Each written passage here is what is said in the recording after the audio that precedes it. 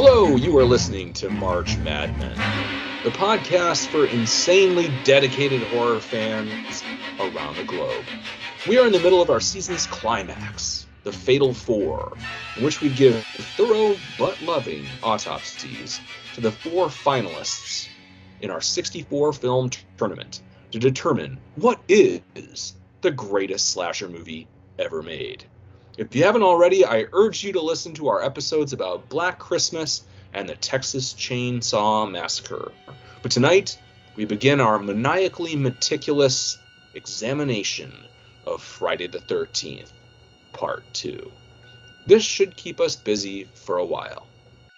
As always, I am John Evans, and I am joined by my two talented and creative co-hosts, screenwriter Vikram Wheat and producer Rich Eckersley.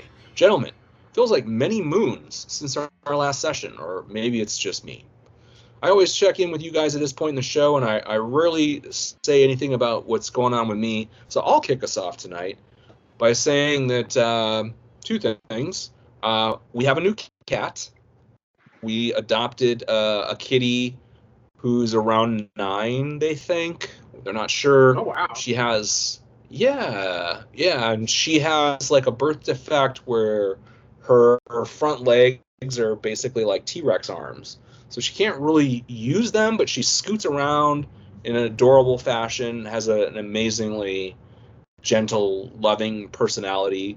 We had a few bumps in the road getting her litter box trained over here, but it's been great, and my wife loves her, so it's nice to have a kitty around again. And the other news is my wife came down with COVID last week, and I am on the last day or two that I expect to show symptoms if I could possibly get it. I'm feeling a little touch and go in that department tonight. I think it's nipping at my heels, so hopefully this isn't the COVID podcast.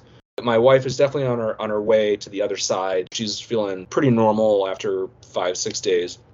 And I knew one good sign was tonight she asked me, when is it okay, do you think, to drink alcohol? And I said, if you feel like drinking alcohol, that's probably a pretty good sign. I don't think she had been the first 4 or 5 days. So, Vic, catch us up on the 3-ring circus that you got going up there in Agua Dulce. What's new? For a few hours today, it turned into a 5-ring circus. My dogs went ape shit about something, and I let them out, and then I followed them out, and it turned out that some faraway neighbor had 2 dogs that got out of her house. And so I tracked them down and got the phone number off of their tags and called them. She was in Las Vegas for a week, so she didn't have anyone who could come get the dogs immediately. So I brought my dogs in, brought these 2 dogs into my yard, slowly introduced them to Archer and Max, our 2 dogs. What was really weird is that they were like the bizarro version of Archer and Max, where one of them was literally the Archers of Pyrenees. One of their dogs was a Pyrenees. It was just slightly bigger and a little bit dirty, and just little things that were different. And the other one was basically the same size as Max, but different colored, and they had like the same relationship. It was like the Bizarro Seinfeld episode, it was really weird to look at them. And then they all sort of met each other and they just went in circles, peeing on everything in the yard. Just one would pee on it, the other would then pee over that pee, and then somebody else would come and pee over that pee. I really need a rainstorm to wash away all the urine that is currently covering my yard. So yeah, I had a well, luckily you live in Southern California. There'll be tons of rain, I'm sure. Yes, all the time. Finally, somebody came just before dinner, but I spent today with a pack of 4 dogs every time I left the house. Literally kind of blocked me from the garage when I was trying to get out with a beer, because they all wanted attention and they would all leap over each other to get at me and stuff. It was great. It was adorable. The other thing I want to mention is every once in a rare while, you stumble across something really unusual. And I have come across many people mentioning a film called Skinamarink. Have you guys heard of this? Mm-mm. All right. No. It is not available on any of the like traditional streaming sites. You're going to have to Google it and get it someplace weird. I haven't finished it, but it appears to have been shot with like a 1990s VHS camera. And it's really weird and really unsettling. And the log line, as far as I can tell, is two kids sort of wake up in the middle of the night and discover that their parents are gone and all the windows and doors have disappeared. Cool. I like that concept. And it is filmed in a way that it's so unusual and unsettling. You almost never see the characters on screen. It feels like a cursed movie. Like it feels like you found something that you're not supposed to see. Skinamarink. You're all horror fans. You want something really weird and unusual and unique. Check it out. All right, Vic's Corner. This should be kind of a staple of the podcast moving forward, where we lead off with the latest recommendation. So, Rich, a peek behind the curtain here. We postponed recording this show last week because you had the first of two young children in the span of a couple of days to end up in the ER with fevers well over 100 degrees. Hope everyone's okay now. What's the latest? Everyone has recovered. I'm not going to go into too much detail, but there's when you put your children in preschool, illnesses. It's a petri dish of various viruses, and it's certainly made its presence known. Anyone who has a child right now is experiencing illnesses sort of like ripping through your families, and we're no exception. But the good news is that everyone is home now, but there were some sleepless nights that we were dealing with that were fairly dramatic. It definitely made Thanksgiving a little bit tricky for us, but the good news is that everyone at the end of the day just had your basic virus, and they've recovered from it, and they're seeing their way to the other side. So all is well. Also, it was my birthday recently. It was me and my son's birthday. We have the same birthday. We got to have a birthday together again, which is always a treat. So it's like things are looking up. It's going well over here. I did not get to stop and watch a movie. I still worked through my birthday, but I'm glad that Vic's enjoying his free time. And I mean that. I sound facetious, but I actually mean that. You'll get there, Rich. You'll get there. And before we get too far, I want to say, John, congratulations on the new cat, man. I hope that you will put that litter box in the room so that we can hear on the pod every time the cat goes to the bathroom.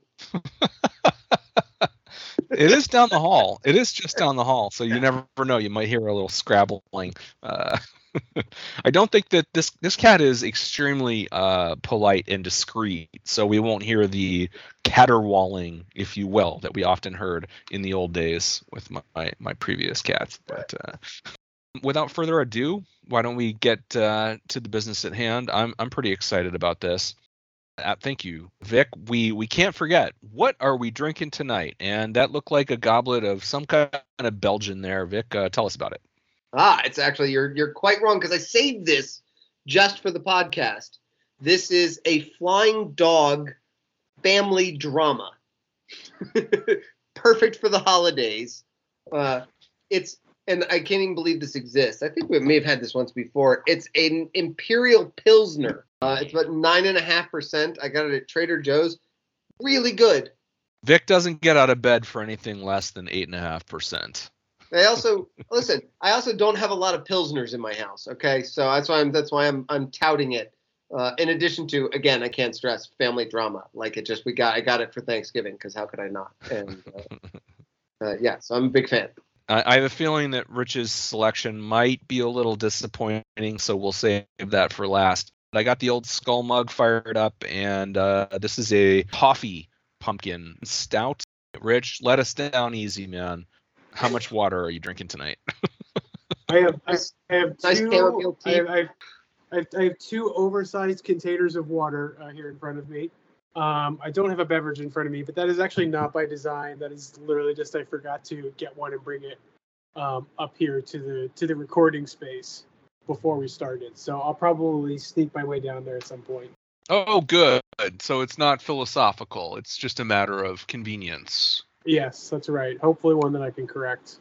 Rich, just hold up the thing of water and say that it's full of Everclear. I'll just become That would less be and less perfect. coherent. Doesn't that happen to all of us in the course of these podcasts? Yes, more or less. We will take a break soon enough, I have no doubt, Rich, and you can reload. Let's get this started. Oh, yes, I did have one prefatory note.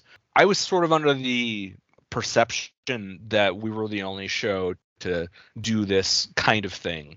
And I somehow stumbled across, while I was doing some prep for our Friday the 13th Part 2 shows, there's a show called You're All Doomed. It's a podcast, and it really does remind me of our podcast, and I think everyone should check it out. It breaks all of the Friday movies into 13-minute segments. Each podcast, it's these two guys studying 13 minutes of the movie at a time with the same kind of analytical rigor that we do. It's very good stuff. Enjoyed it a lot. It was fun listening to them break down Friday Part 2. Before we hit play, we're going to, of course, as is our way when possible, we're going to sort of watch the movie together, pause it here and there, and go through the film. Right off the bat, I will argue that this is my favorite Jason of all time because this incarnation is so unique. I think he's the smartest, most versatile, and unpredictable Jason. He's not the most physically imposing incarnation or the scariest, but he makes up for it with other strengths and interesting, unique qualities that the future Jasons don't have. Not to say I don't still love the monolithic, hulking, hockey masked Kane Hodder Jason. Hell yeah, I do. But for the purposes of being the Jason for all seasons, the one that's like a little more, has more depth to him, I've just really warmed to this one. I want to find these You're All Doomed assholes and fucking butcher them. This is our corner of the fucking internet, okay? The podcasting world isn't big enough for the both of us. We need to have like one of those Anchorman throwdown brawls, right? You're goddamn right, unless they're a lot bigger than we are, in which case I look forward to your next episode. Dorothy Mantooth is a saint. Yeah. I agree with your assessment of Jason in this film. Largely, the word that I was waiting for you to use that you didn't was he is not the most iconic, and I think that is part of watching any Friday the 13th movie. It really has at this point become difficult to separate Jason presented in the film, like what it would have been like to see this movie in the movie theater in 1981 versus what the baggage we bring to watching any Friday the 13th movie in terms of our just cultural associations with Jason, which I find sort of fascinating in both versions. But this is definitely not the iconic Jason. It almost could just be somebody else. I mean, it sort of figures in, the backstory and all that stuff obviously sort of plays enough of a role. I mean, it's very unique and it definitely stands out. And I agree, he's the most human. He's the only Jason that runs. Yeah, he's not the prototypical Jason that we've all, come to love and associate with the franchise. And yeah, I think that's definitely a double-edged sword. And we've talked about it before and we'll keep talking about it. Yeah, very human quality to him. And I agree. I mean, he's almost more human than Michael Myers a bit in this one. Less. Yeah. Like despite the fact that like the general approach, the sort of like the galoot approach is what you're really getting at the most like base level here. There's a directness and almost more of like a personality about him in that regard, like in terms of him feeling like a more character and less caricature, less monster and boogeyman. My favorite of all time? I don't know. You gotta love like maggot face Jason. There's a lot to be said for that. Certainly in terms of like, now if we're talking about like straight up like design or just like being like iconic, like no, but like performance based and like presence. I see where you're coming from. I don't know that I totally sign off on it, but like I see where you're coming from. I think what we'll get into along the way is it's not so much the presence or iconography look or feel of him. It's just like his toolbox is so much larger and deeper than the other Jasons. That he really just will show us he's capable of things that we never see again. And that's kind of why. And then I like it so much. And also there are things that are kind of typical broader slasher sorts of behaviors and elements that are traditional Jason that we're going to come to pretty much calcify soon enough after this movie. Just that's not in the repertoire. So that's kind of where I'm coming from, and we'll get into it. But if you guys are ready, let's sync up. I think the Paramount Mountain would be an appropriate place to start. A Gulf and Western Company. A Steve Miner film. Now, Steve Miner was involved in the first movie.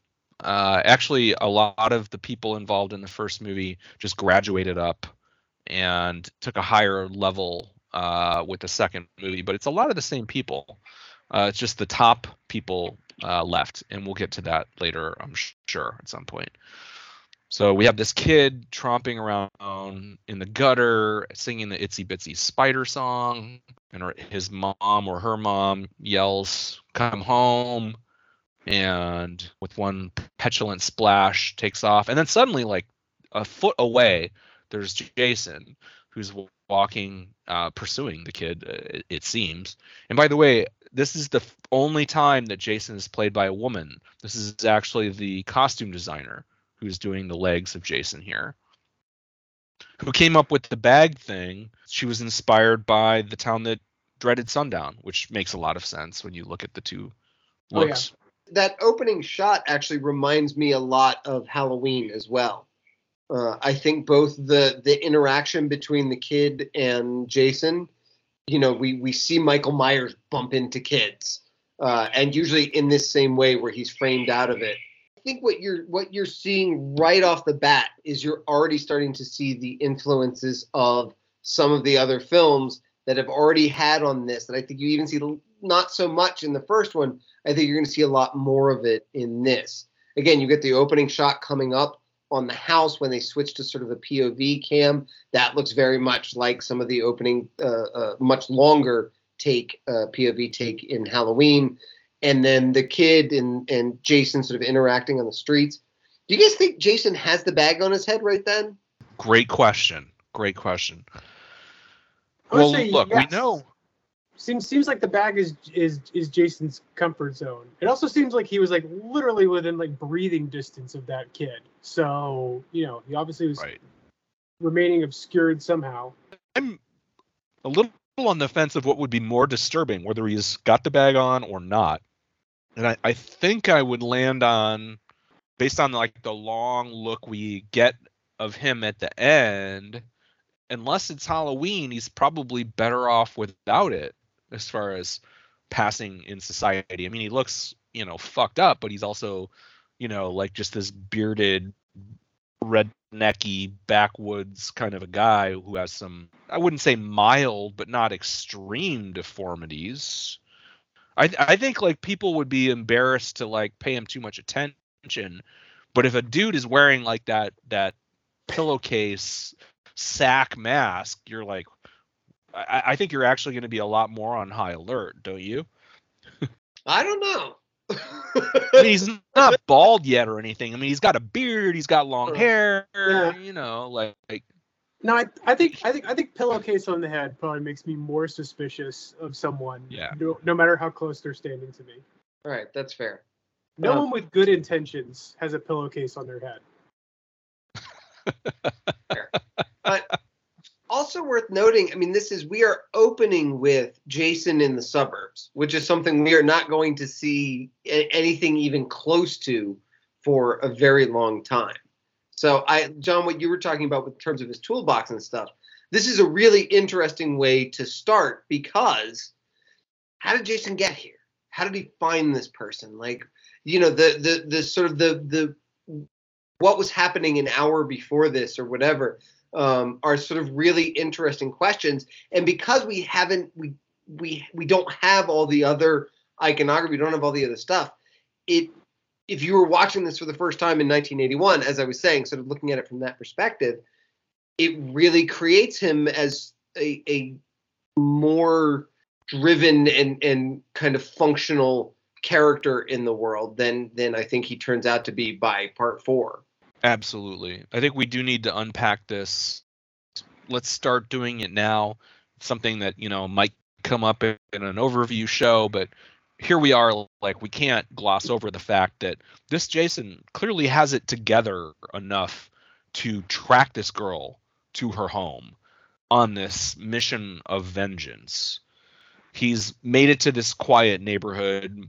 He's wearing appropriate clothes. Like, clearly we're far from the campground.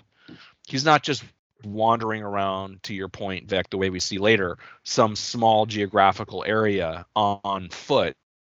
This Jason obviously requires some rational thinking and grasp of our civilization to find this girl. While I think we'll get into a lot of sort of ludicrous logical inconsistencies with the idea of Jason existing at all in this movie, I do think there is some consistency with his characterization in the film that does suggest, if you're willing to sign off on it and get on board, that this is a killer, a psycho that isn't completely incapable of doing stuff like finding this girl.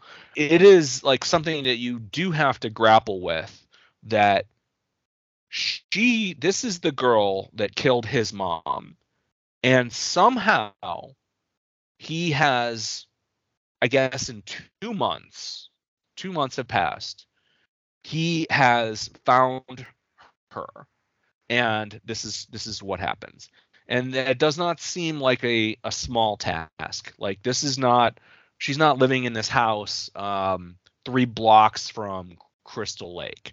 So you can either just reject it and say it's silly and it doesn't make sense, or you can try to interpret it in the way that you're giving this Jason credit for doing so. And for all the inconsistencies and cheats that the whole premise has, and we'll get into that, but I am willing to believe that this Jason might be capable of finding her. But it is kind of a mind blower based on, what our conceptions of Jason are outside of this movie.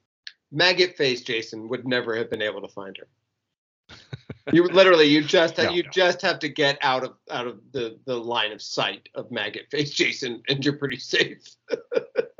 Yeah, he turns into a tank, basically a zombie tank is what he becomes. Yeah, absolutely. The last thing I wanted to say before we get into this dream sequence recap is that you can hear the Harry Manfredini score. Of course, we can't because we're watching it muted.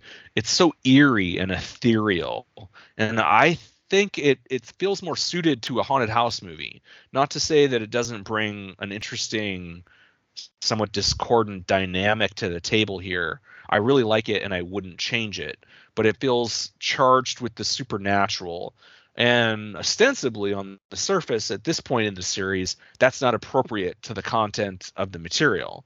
But as we kind of get into the idea of how this Jason even exists, I will say that things get pretty metaphysical pretty quickly, and so maybe it is appropriate. And of course, the franchise goes full supernatural in a few movies from here.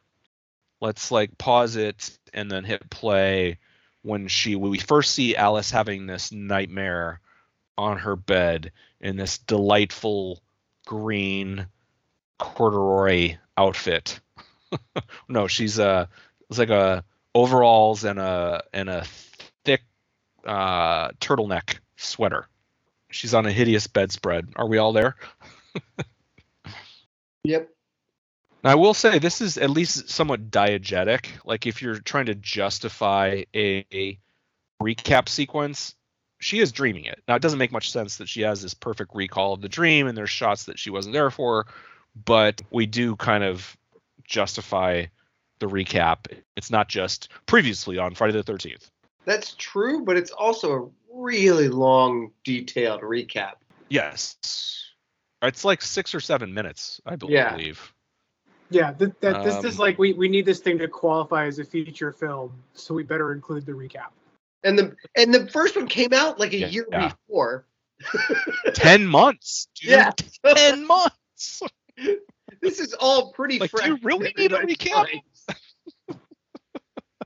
Like, and like, do you need this to understand the movie that follows? No. It does seem like they're padding out their running time. I believe it's something like the rest of the movie is like an hour and 10 minutes or something obscene. Like, it really is wild when you take out credits in this sequence. All right, let's pause it here on Pamela talking to her, because I do have some comments. We're not going to ever do our Friday the 13th part 1, I don't think. So I want to give some credit and some discussion to this performance that we have here. When she says, "Oh, I'm not afraid," with this strange, happy coldness, I think that it's great that they got a really good actress for this part. Someone who, in her own mind, is far too good for the material. Because I think that Betsy Palmer, offers a hint of the deranged, but it's so easy to go over the top as a performer with this kind of character. You get a lot of characters playing crazy in slasher movies, and I think that Betsy does it with great professionalism. Like, there's a subtlety to her performance, and I also like that she uses the phrase when she's describing the counselors neglecting Jason while they're having sex. She uses the phrase "making love," which I think is an interesting and revealing thing. That's like this puritanical way to say it, even in 1980, and I think it tells you something about her. I actually made a note about that very same line, but my thought was, and yes, you're right about the choice of the phrase "making love," but also the fact that that's what she specifically calls out.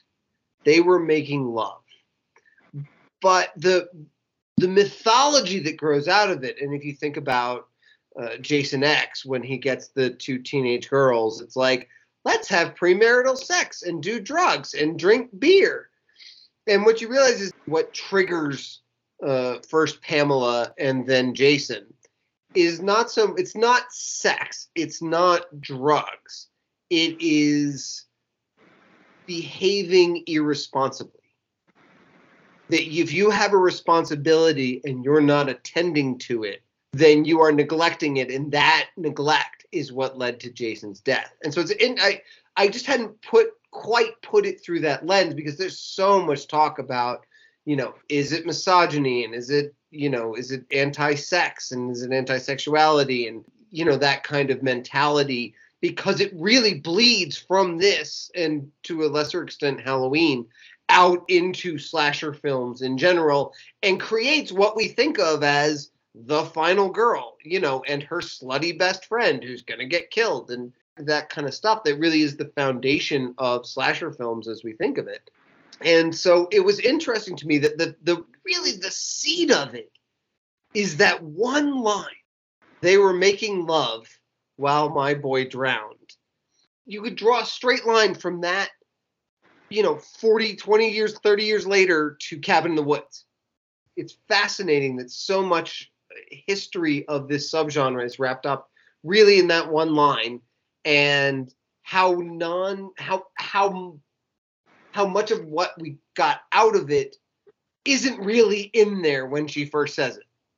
It's complex because, on the one hand, guys like Jason are not capable of having anything close to a normal sexual relationship, and the voyeurism and the sort of interest, like, okay, it's very Michael Myers. Like, let's not get off on this whole rabbit hole, but Michael Myers and his sister in the first Halloween, which we will get to soon. It's not like his sister and Michael Myers' sister neglected Michael and then something bad happened to him. It's more like this kind of inability to relate to sexuality in a healthy manner. But yes, in this story, it seems like, especially with this preface or this like setting the table, that the fact that they were having sex or playing Parcheesi isn't really that important. It's that they were doing their own thing and they neglected him, and he suffered the consequences of that.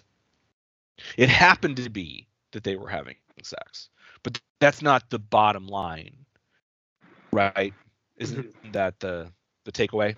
Exactly, and yet somehow, as it petered out into the genre, that's what it became about, was drinking and drugs and having sex. Again, drinking and drugs never even mentioned. It's not like they were high and having sex. Well, because it was 1958, by the way. Yeah, it's just that they were irresponsible, and that's what Pamela was punishing, and that's what Jason was punishing, at least at the start. Doesn't it all amount to irresponsibility? I mean, I hear what you're saying, but like, in sort of a cultural context, you're kind of splitting hairs. Also, I will say that Michael Myers' sister was also being a negligent babysitter. That's fair. But, yeah, but at least he didn't drown or something because of it. Well, no, it was her blood on her own hands, I guess, in that scenario. By that rationale, Rich, if the teenagers not taking care of children and having sex were using a condom and being responsible, Jason would leave them alone. That depends on what side of the political spectrum you stand on. All right. Well, let's proceed through this extended recap.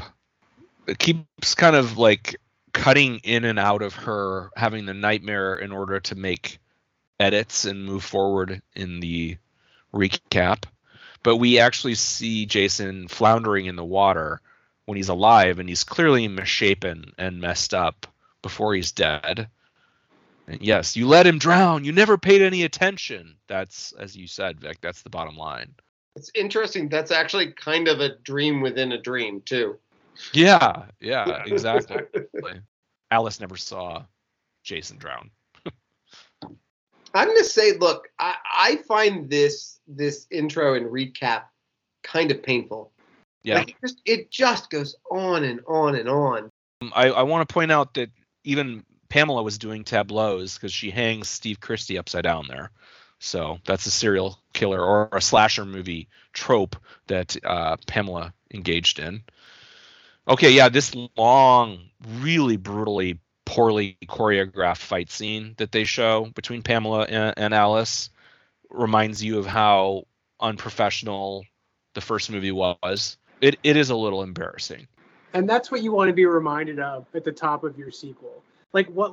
This is in no way necessary. If you think of this flashback as being the thing that is preparing you for the story that's about to unfold in the second part, this scene has zero bearing on anything you were about to watch. This is a complete waste of everyone's time. I don't know if they needed to get the decapitation because we are going to come upon the head again. Well, I will say that Pamela is very much a character in this movie. Yeah. This is the last movie that she's a character in. So I don't mind investing her because she's not alive in this movie. Mm-hmm. But you do need to establish Pamela for the rest of the movie with the shrine and what Ginny does to make sense. And to understand the power that she had over Jason. But there was certainly a more eloquent way of doing it than this 7-minute flashback punctuated by Ginny in bed going, no. Right. Yeah, it seems a bit awkward. My biggest beef with it is actually just showing Jason coming out of the water at all, because I think if you just omitted that with like the 10-year-old Jason, whatever, 2 months ago, grabbing her out of the canoe and chalk that up to a dream, the rest of this movie would make so much more sense. But one of the biggest like logical paradoxes of the movie is how you get from the idea that somehow 10-year-old zombie Jason grabbed her out of the canoe to what the rest of this movie suggests. That's the biggest problem with the film. And they could have just circumvented that by just like, that, maybe that happened, maybe that didn't. It was probably just her dream. But they have to put it right at the front of the movie for reasons that don't make sense to me. She seems to be taking a nap at like 8 o'clock at night. Well, yeah, her mom's gonna call and she Yeah. suggests she just fell asleep on the bed there, Mhm. which I guess can happen, but it is a little weird. I like this whole sequence in some ways, and I hate it in others. But any thoughts about what we just watched before we move on to this couple of extended long takes with the Steadicam following Alice around her house? All right. Well, I did have something to say about Pamela being a character in this movie, and the fact that we leave her behind after this movie. But this movie feels like Psycho to me in a lot of ways because she's the animus for murder in Jason so distinctly. Her presence just looms large over the film. She is the driver of her son's crimes, but also in her power over him. And this is the only one of these movies that explores that mother-son dynamic a la Psycho. It's quite similar, actually, probably intentionally. In the sense that the mother is dead, but it's still such a huge part of the son's murderous psychology. And as I think we'll probably all agree, there's a hell of a payoff in the end.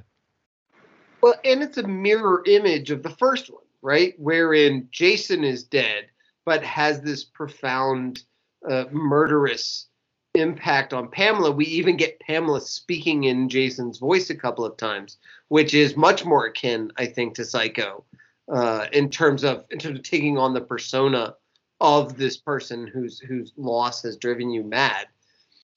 But yeah, the Psycho thing is actually a really interesting pull, and I would bet that that's a conscious choice on a lot of parts. Again, Steve Miner's a very smart filmmaker, really made a classic, instant classic in Halloween H2O. So obviously, I think he was drawing on the works of the masters like Hitchcock early in his career.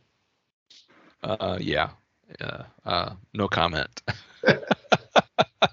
This is going to go on for years, dude. It certainly is. It's just weird that in the first movie, as you were kind of saying, it's Jason who is driving Pamela to kill psychologically, but not really because he's not a vengeful ghost. It's just in Pamela's mind, right? This movie tells you that there's no way to see it otherwise, and because he's alive. And there is a great irony in that, in the way that they retcon their mythology. And I might as well say at this point that Tom Savini and Victor Miller, the original screenwriter, and Sean S. Cunningham, they all bailed on this movie and did like nothing special instead, but they all bailed. Like The Burning was what Tom Savini went on to do after, like, instead of doing this movie, because they thought it was so ridiculous that Jason was going to be the killer in this film. They're just like, you pitched them that. The studio said that's what they wanted to do. And all of the three main, I guess, in some ways, creative forces behind the first movie were all like, fuck that's stupid. And they didn't get involved in this at all. Where is The Burning now in this competition? Didn't even leave the gate. That's right. Yeah, it's in the bargain bin. Yeah, a completely, pedestrian, forgettable film, but it doesn't have this massive logical paradox at the middle of it. And so I'm sure we discussed this 8 years ago or whenever we covered this movie the first time, Vic, but this movie suggests that Jason and Pamela were alive at the same time from 1958 to 1980. And Jason was living in the woods or something while Pamela kills people to avenge him. And she thinks he's telling her to. So isn't that comically sad on some level? Like, how close were their misses as far as never crossing paths or something and becoming aware of the fact that they were both out there? He just crawled up on some shore and has been roughing it ever since. Is that the implication of the movie? And by the way, he would be in his early 30s by this point, if you do the math, from 1958 to 1980 or so. It's pretty indefensible sensible. But I understand from the perspective, like, nobody thought there would be a second movie. Obviously, she was beheaded. She can't be the antagonist again. We need a new villain. And I think that Jason ultimately becomes a great choice because of the way the mythology can be massaged to justify the sort of pathos of this character. But if you look at it closely at all, it's totally absurd. Or am I crazy? Is there some logic that I'm missing that could make all this make sense? Not only is there no logic, but this is, and I think what Cunningham and Savini and Victor Miller, like, what they missed is the fundamental, like, there's a fundamental logical flaw with, like, most slasher franchises, right?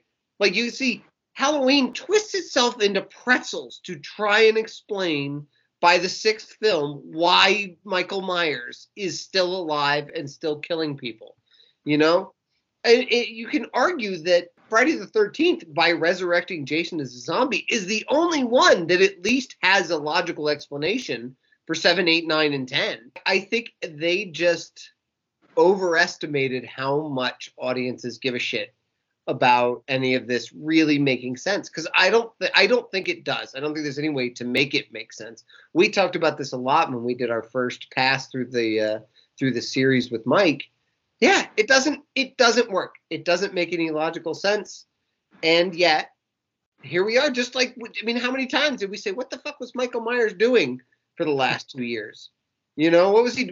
You know, when he's hanging out in the weird dude's basement. Yes. Yeah.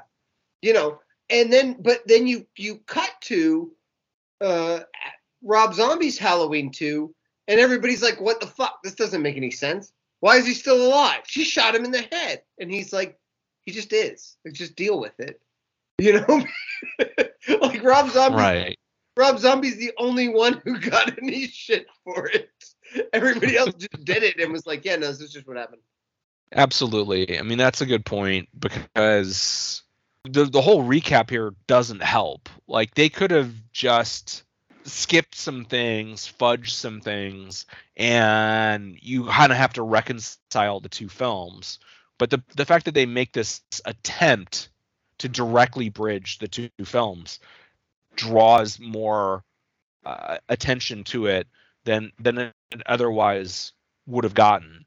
And yeah, in the whole scope of retconning mythologies and absurd justifications for, like, Michael Myers going dormant for decades sometimes in the Halloween series, this actually isn't one of the greatest offenders in terms of making sense. And one thought I did want to throw out at some point, I'll just say it now because we're on the topic. What if her doing those murders brought him back somehow? And, like, I'm not saying it's ever explained or justified, but I could get behind it's far too implied instead of sold. But you could say, what if, like, that blood sacrifice in some way brought him back to life, like actual life, in some, you know, supernatural manner, and then he got to kind of grow up again from 1980, and he is technically reborn for this portion of the trilogy. I could kind of get behind that. They don't do any of the sort of groundwork or mysticism to justify it, but if you could just say, oh, well, it's out there, we just don't see it, there is kind of a logic to the idea that he died in 1958, but because of her campaign of vengeance, he was reborn. I can see that, but he'd still have to age. Otherwise, he'd just be 12 and a half when... Well, he is aging. He is aging. Yeah, like, I meant literally, when I say reborn, I mean, like, he comes back to life, and then he's alive. Yes. Right? No, he's not a ghost. But what I'm saying is, at the end of the first film, It's a 12-year-old who jumps out of the lake and pulls her down. It's not it's not a 17-year-old or whatever. Well, okay, but we don't ever really see, it's somewhat, I think it's disingenuous, but this opening sequence, like, I don't believe that he's 12 and 2 months or whatever that would have to be, but we don't ever really see him. And then the movie jumps forward 5 years. So by the time we see him again, he could be 17.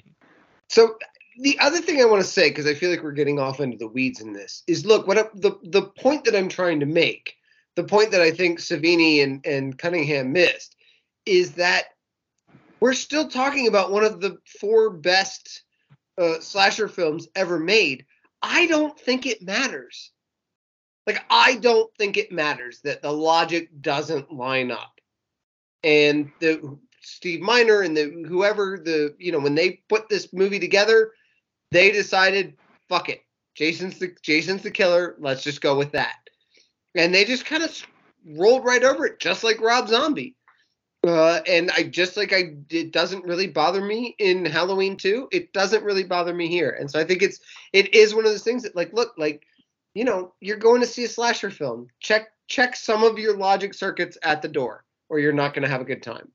If you've ever seen a sequel, like, you have to laugh at some of the leaps of logic and retconning that go on. So why would this be exempt from that? And we're watching Alice go into her hideous bathroom and do the movie cliche of throwing cold water in her face, because I've never done that, but apparently all movie characters get their shit together by throwing water in their face. I've thrown cold water on my face. I've never done it to, like, get my shit together. But it is refreshing sometimes. Well, you should try it, John. I should. But in the movies, it's always to, quote unquote, get your shit together. So she's talking to her mom here on the phone, and apparently they gave Adrienne King no dialogue. But it was like, they had no script for this, so she's winging it. And I think she does a pretty good job of improvising here as she's having this phone call with her mother back in somewhere. I heard it's California is where her parents are. I'm not sure if that comes up in the call or not. They want her to come home. She's making the argument that putting her life together, this is the only way she knows how, is to be out here by herself, close enough to Crystal Lake for Jason to come kill her. Yeah, kids, remember this. Go, come back home. It's okay. You can go live in the basement. There's no shame. She's also got a huge place. I don't know where they live, but this doesn't seem like a college kid's apartment kind of a situation. Like, I don't know. I'll buy whatever backstory, but this is a larger space than you would expect from a former camp counselor. Okay, you see her final girl art. She's processing her trauma with art. I think she had some art in the first movie, but that looked like a self-portrait to me that she had on her kitchen table. Okay, so she goes into the bathroom, and her bedroom to undress to end up having a shower.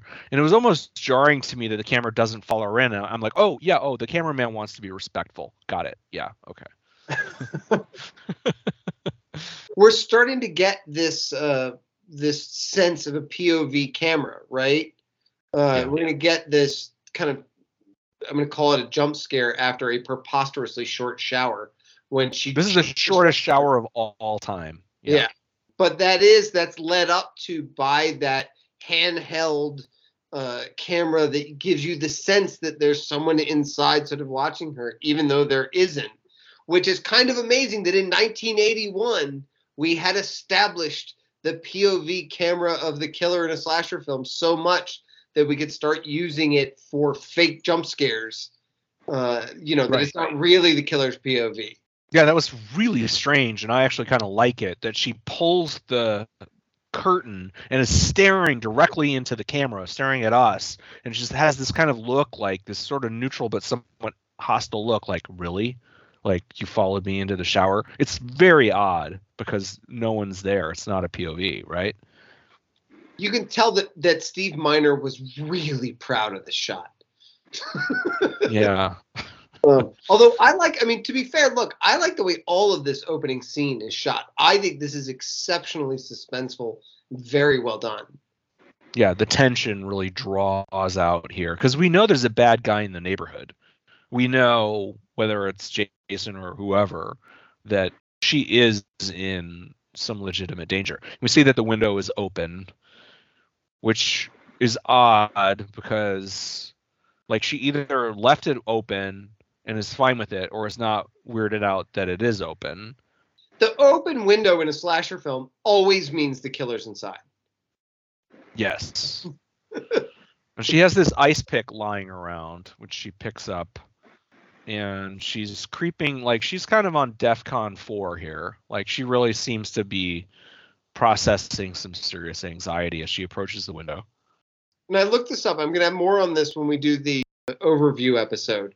But I'm curious, do you guys think, is that the first cat scare? I can't comment, but it's an absurd one. The cat is launched through the window. Yeah. That certainly cannot be the first cat scare. Absolutely. I don't think so. Yeah, I don't think so. So she goes to the fridge to get the cat some food. Oh my God! Let's hit pause. Gotta hit pause as she opens the fridge there. Did you say it's the best cat scare, Rich? That was my commentary. Yeah, the first cat scare, no, but the best cat scare, yes. Oh yeah, we didn't talk about, like, she gets the second phone call, and I was kind of curious, like, what do you guys think of that? Is this another Black Christmas thing? It's either totally random or it's Jason, right, calling her. The implication is certainly that it's Jason. And again, this is what you get in Halloween, right? When Laurie gets the call, she just hears breathing and she hangs up, and then when they call back. But so, which begs the same question. Did Michael Myers call her? Does he know her phone number? You know, and that's the same question here, right? Did Jason call her? Does he have a cell phone? Do you have one of those big blocky fucking Gordon Gecko cell phones that he's using to fuck with her? I could buy that there would be a payphone around because payphones were so ubiquitous, but he still has to have the number, and that does suggest. And a quarter, right? I mean, he had to get the bus out here from Crystal Lake, so I assume he has some change. How would you like to be on the bus with Jason Voorhees? Honestly, I feel like there are scarier dudes than Jason on some public transit, but God, so he's calling to see if she's home. No, sorry. I want the short film of like the people on the bus with Jason and like everybody just like trading looks and being like, is anybody gonna say anything? No. No. Okay. Just another day on the 219, right? Yeah. I think the scene certainly suggests that this is something in part 2 Jason's toolkit, the ability to make phone calls. It could be totally random. I mean, it doesn't commit to the idea that he's making sure she's there. And if he does that, he gets into the house or apartment, or I mean, it's clearly a house, but he gets in there really shockingly quickly after that phone call. It's kind of absurd. It might also have just been a prank phone call. Like that was a thing that happened in the 80s, right? Like we all forget about that. Yeah.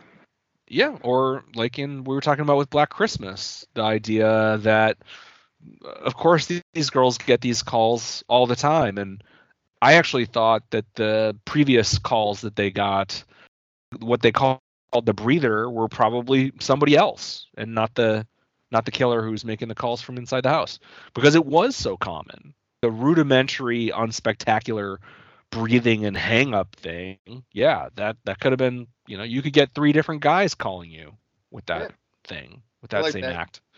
John's like, who hasn't called a Canadian sorority breathing heavily and then hung up the phone? I mean, that's just a normal thing to do, right? Right? Well, you guys know how dear to my heart the Canadian sorority houses are. I mean, I may have phoned a couple of times just to hear their little Canadian accents. What's this all about? All right.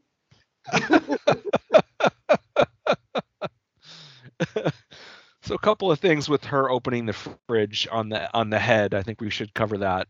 Pamela's head looks pretty fresh here. It doesn't look exactly like Betsy Palmer, but it this is supposed to be 2 months later. You know, I'm no expert in decomposition, but it's recognizable.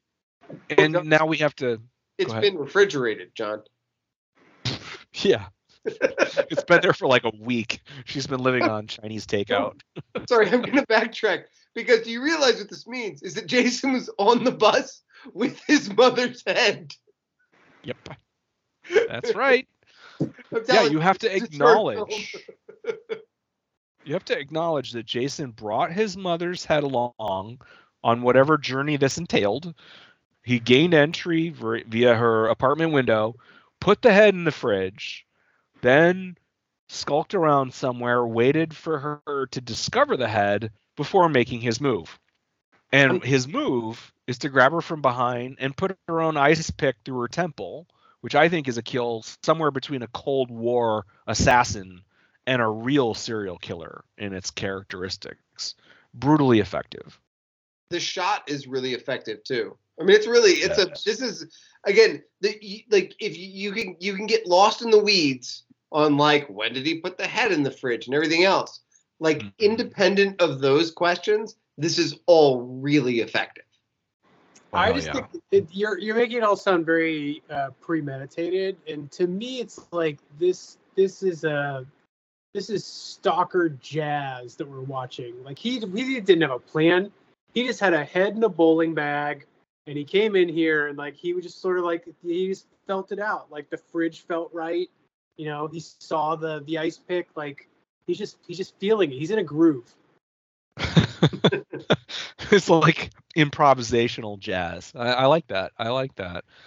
But I mean, like before we move on, I do think like let's really process the implications of this. Like what we know for certain is that this guy lost his mother to this young woman. He brought her head to the killer's house, positioned it to be discovered, and then delivers this coup de grace of driving this ice pick into her temple, which I do have to imagine is a horrible way to die because it's not quick. You would definitely suffer quite a bit before it actually penetrates your frontal lobe and starts to shut down systems.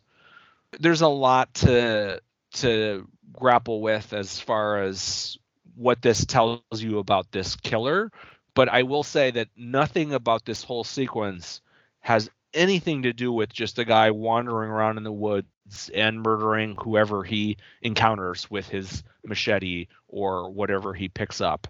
This is a premeditated revenge killing, and that's somewhat unprecedented in the series. This is like a mob killing. Yes. This is what I'm doing, and this is why I'm doing it. Like it's not a fish wrapped in a newspaper, but it's mom's head in the refrigerator. Like this is why I'm killing you, and now I'm killing you. It's more twisted. Like a mob guy would not actually put his mother's head through this experience of trucking her to the murder scene and putting her in the fridge. So that's what sort of levels it to the next point of insanity. But you're absolutely right, Vic. This otherwise feels like a mob killing. No doubt about it. And that's unique for Jason. That is a beat that we don't see in slashers, let alone in Friday the 13th. Well, and if you think about it, like we were talking about in terms of the mythology of the slasher and certainly the mythology of Jason, right? This is it. He's gotten his revenge on the girl who killed his mom. And like now he's just going to retreat to his shed and, shit in a toilet with no plumbing for the rest of his life. Which he apparently does for 5 years. Am I wrong? Pick that up, John. But damn it, these irresponsible teenagers keep stumbling into his path. So that's where it becomes less about revenge and more about like punishment. Does that make sense? Well, you also have this sort of territoriality of it, though, too, in the sense that he doesn't like go around the state. However he found her, we can say he has some geographical range because, again, this girl, Alice, is not living on Crystal Lake. We can take that for granted. But it really feels like he is just going to defend his turf in this film. Again, like putting aside other films, in this film, you do get the sense that if they hadn't started a new summer camp very close to the first one on Crystal Lake, we could have gone any number of more years without him killing anyone. That's true. But again, that's the idea that this was the revenge portion of the film, right? Right. He had to kill this girl because she killed his mother. And yeah, so it becomes territorial, but also obviously I feel like we're sort of delving into this idea of the irresponsible teenagers being the ones who at least die first. Well, I mean, that whole conversation, I know we have to have it, and we will, but I don't think it's necessarily organic to the psychology of the character that we get in this movie. Like, that's more that sort of desire to graft onto it these themes of the slasher genre, not really reading the actual text that we're presented with, because yes, he kills Sandra and cut rate Kevin Bacon when they're having sex and all of that, but I just can't get past the idea that 5 years have gone by, nobody was around, he did not rove the state looking for people having sex. So at least as far as like what we're given in this movie, I think you're reading too much into it beyond the fact that they are invading his territory, and he kills the dog just for walking up to his feet, right? So I don't think it's like, oh, this dog is being irresponsible or something, ergo I can justify killing it. No, but seriously, fuck that dog. No, I love the way these things evolve out of the conversations that we have. Is that I think you have to watch this film through two different lenses. The one lens is this as a standalone film if it was 1981 and you were watching in the movie theater, and then through the lens of slasher films in general and how it fits into the paradigm of the slasher genre as a whole.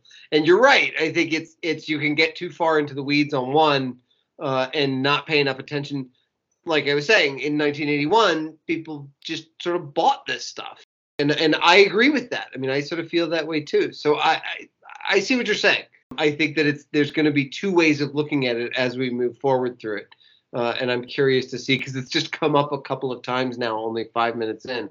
I'm curious to see how it plays out as we go through the rest of it. Apparently when they were doing this kill, like when he's sticking this ice pick in her head, the thing kind of malfunctioned and it didn't retract, and it hurt her some. I don't know how seriously, but there were a lot of injuries associated with the making of this film. It was kind of a unprofessional, shall we say, shoot in terms of its safety protocols and its stunts, and a lot of mishaps occurred, and that was one of them.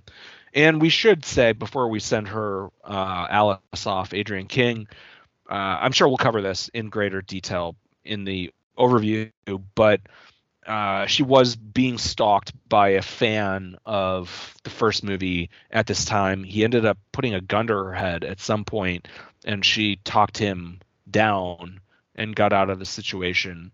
But I don't know exactly whether or not they would have rolled with this character again and had her be the final girl, or if they all along, like, she was going to die one way or another. But she definitely wasn't up for a larger part in the movie.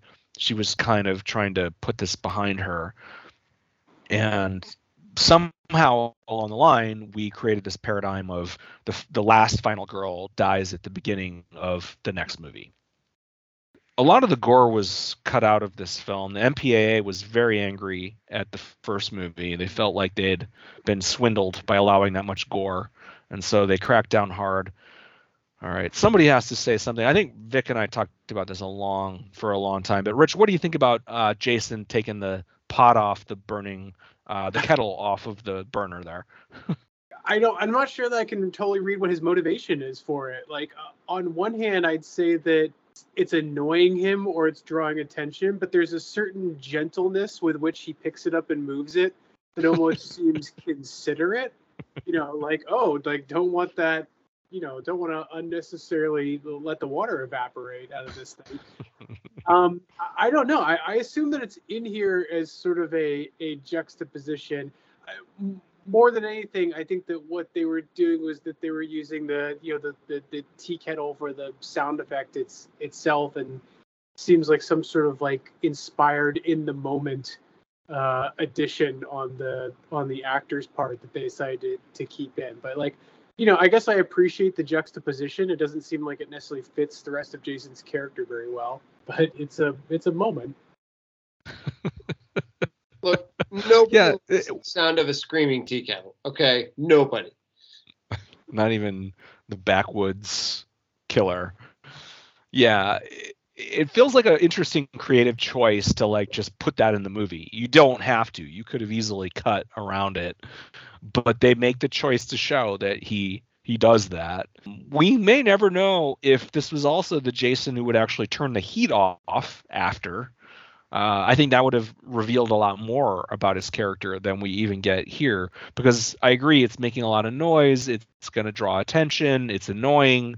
Like, primally, you might want to just decide to stop that sound. But if you turn the burner off, like, that would be really telling.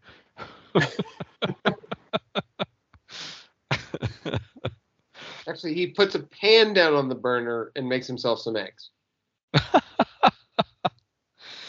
Definitely zombie, like, maggots in his face Jason, I don't think would have done that, what we just watched. That Jason would have poured the boiling water on her face while she was still dying. Yeah, that Jason has integrity. Okay, well, let's pause it while this young couple rush to the phone booth and don't watch the tow truck backing up to pull their truck away. I mean, this scene is so meaningless, but I feel like we could talk about it for like 10 minutes. Because there's so many elements to this scene. Well, it's wild that it's not where these are minor characters, right? Yeah. Like, it's such a strange way to introduce this movie. You assume that these characters are going to be sort of meaningful, or that this might even be the final girl. But no, like, she's not going to show up for another 15 minutes. Structurally, this movie is very strange, but I think it works to its advantage. The things that happen don't follow, whether by accident or design, the expected sort of story beats that Robert McKee would teach you to do. And I think it works to the film's advantage. Like, it keeps you on your toes. It keeps you off balance. Well, less than 10 months after the original film came out, apparently the mandate was, let's do the same movie. Essentially, this is a remake of the first movie, but Miner's idea was faster, scarier, more fun. You can see the sort of DNA of just copying the first movie, in that I believe we meet that girl, Annie, I think is her name, who is on her way to the camp, and she hitches a ride with a guy, and she's the first victim in Friday the 13th, the 1980 original. And then we meet Alice after that. So just like play-by-play, blueprint, dot to dot, this is kind of following that, though they don't die immediately, this couple, at all. But there are a lot of ways that you can just read this script, like, oh, people opening the camp again. All of the like basic structural elements of the script, other than the whodunit aspect, are pretty much the same from the first movie. As we've talked about in the past with the slasher film genre, the abandoning of the whodunit is one of the things that elevates this above the first one. I mean, amongst many, many other things. But I really, as we went through this genre, like, geez, I no longer want to find out that the Billy's mom was the killer. I hate that whodunit thing, and I understand that it's like a critical part of giallo, but why did slasher movies? That was a revelation for me as well, as we watched all of those over the last year and a half, or however long it's been, is that so many of them want to play that game with the audience of the whodunit. And I understand it brings some narrative complication, and there's a mystery for the audience to solve, and it gives you some latitude with what you show and don't show. That's the appeal to the filmmakers. But it's interesting that, like, the archetypal slasher killers, none of the best movies or the best killers are whodunit bad guys or movies, right? Like, none of my favorite slasher movies follow the whodunit paradigm. Well, like, I think you were just witnessing an evolution, right? You watched one genre that was birthed out of another genre. Like, it just turns out that slasher films were just sort of like poorly executed whodunits. The giallo whodunit Agatha Christie thing, that part of the genre's DNA, maybe it gave you some cheap intrigue and cheap misdirections, but it rarely produced a film that was a classic of the subgenre for whatever reason. Let's hit play, but before we do, I will point out, I'm sure you guys are aware, I'm sure our audience is aware, but this girl who plays Sandra is 17. And what I didn't know until today when we record this, but that Vicky, who we'll meet later, was also 17. So this production has 2 underaged actresses in it. They were completely unaware of it until they edited the film. And apparently the sex scene between Sandra and her boyfriend involved a full frontal shot, like lots of nudity. And then they like burned the footage when they realized, oh my God, we can't, show this 17-year-old girl naked. So just back to the concept of what a fly-by-night, seat of your pants production this was. They had 2 actresses in pretty sexual roles that they didn't realize were 17. Sandra also played by Broadway legend Andrea Martin. Sorry, that's a joke. Obviously, that was a callback. I knew I was going to get Vic talking about Andrea Martin. I did not expect it would be in this film. Oh, but you came through, buddy. All right, thank you. Oh, man. But yeah, no, I mean, this actress did go on to have somewhat of a career, and then she became unfortunately, she had a drug problem, and life has been pretty rough for her, from what I understand. Okay, let's hit play, and we're about to see Crazy Ralph show up here in a minute. They're talking to Ted on the phone, and we're gonna talk about Ted plenty, I'm sure. He's gonna give them directions. Why they don't have directions yet, I don't know. And then Crazy Ralph just shows up. We don't get the benefit of his voice performance here, but I think he says "you're all doomed" in a kind of an understated way here. I sort of like it. He's got a great look. I mean, he's well cast just for his kind of face and countenance and stuff. I have some problems with him. I feel like he's kind of he feels like he's an extra from a 1970s, not an extra, a small part from a 1970s TV show. Like the Texas Chainsaw Massacre version of this guy was way more authentic and just as unhelpful. That's fair. Oh, this is one of my favorite scenes where I forget our guy's name here, cut rate Kevin Bacon. Let's pause it because I do want to give the guy a little bit of credit.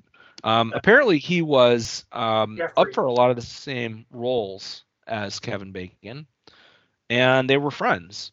And when Kevin Bacon got the first movie, he was like, "Oh yeah, oh that's cool." And then, of course, when they were going to make the second one, they're like, "Well, we can't use him again." But his buddy is pretty similar, so that's kind of why he's in this movie. But did you guys notice how like his rage here is like really convincing as he's banging on the tow truck driver's window and everything? Like he's not just sort of phoning in this performance. He's kind of scary. Yeah, this could be his big break. He's the character Jeffrey, and he's Bill Randolph. Thank you. Bill Randolph. He was also in Dressed to Kill. Just a year earlier. And his IMDb picture is him talking on the phone with Sandra at the scene we just watched.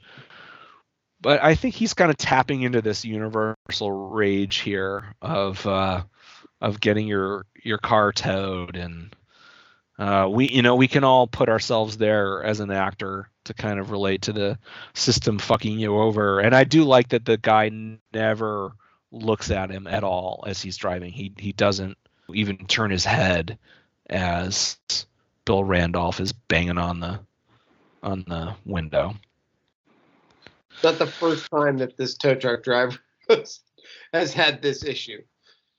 He found the truth in his scene. Oh, by the way, the tow truck driver is the stunt coordinator, for what it's worth. Yeah. And the fact that this is all Ted's elaborate practical joke does kind of amuse me. And Ted was waiting like 500 yards away from the gas station that they called him from.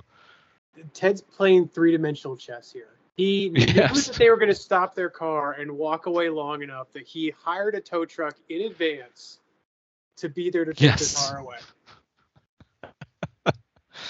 I feel like Ted is the prototypical Shelley, right? Like he's the first character in the movie where you're like, oh, I can't wait to see this fucking guy get killed.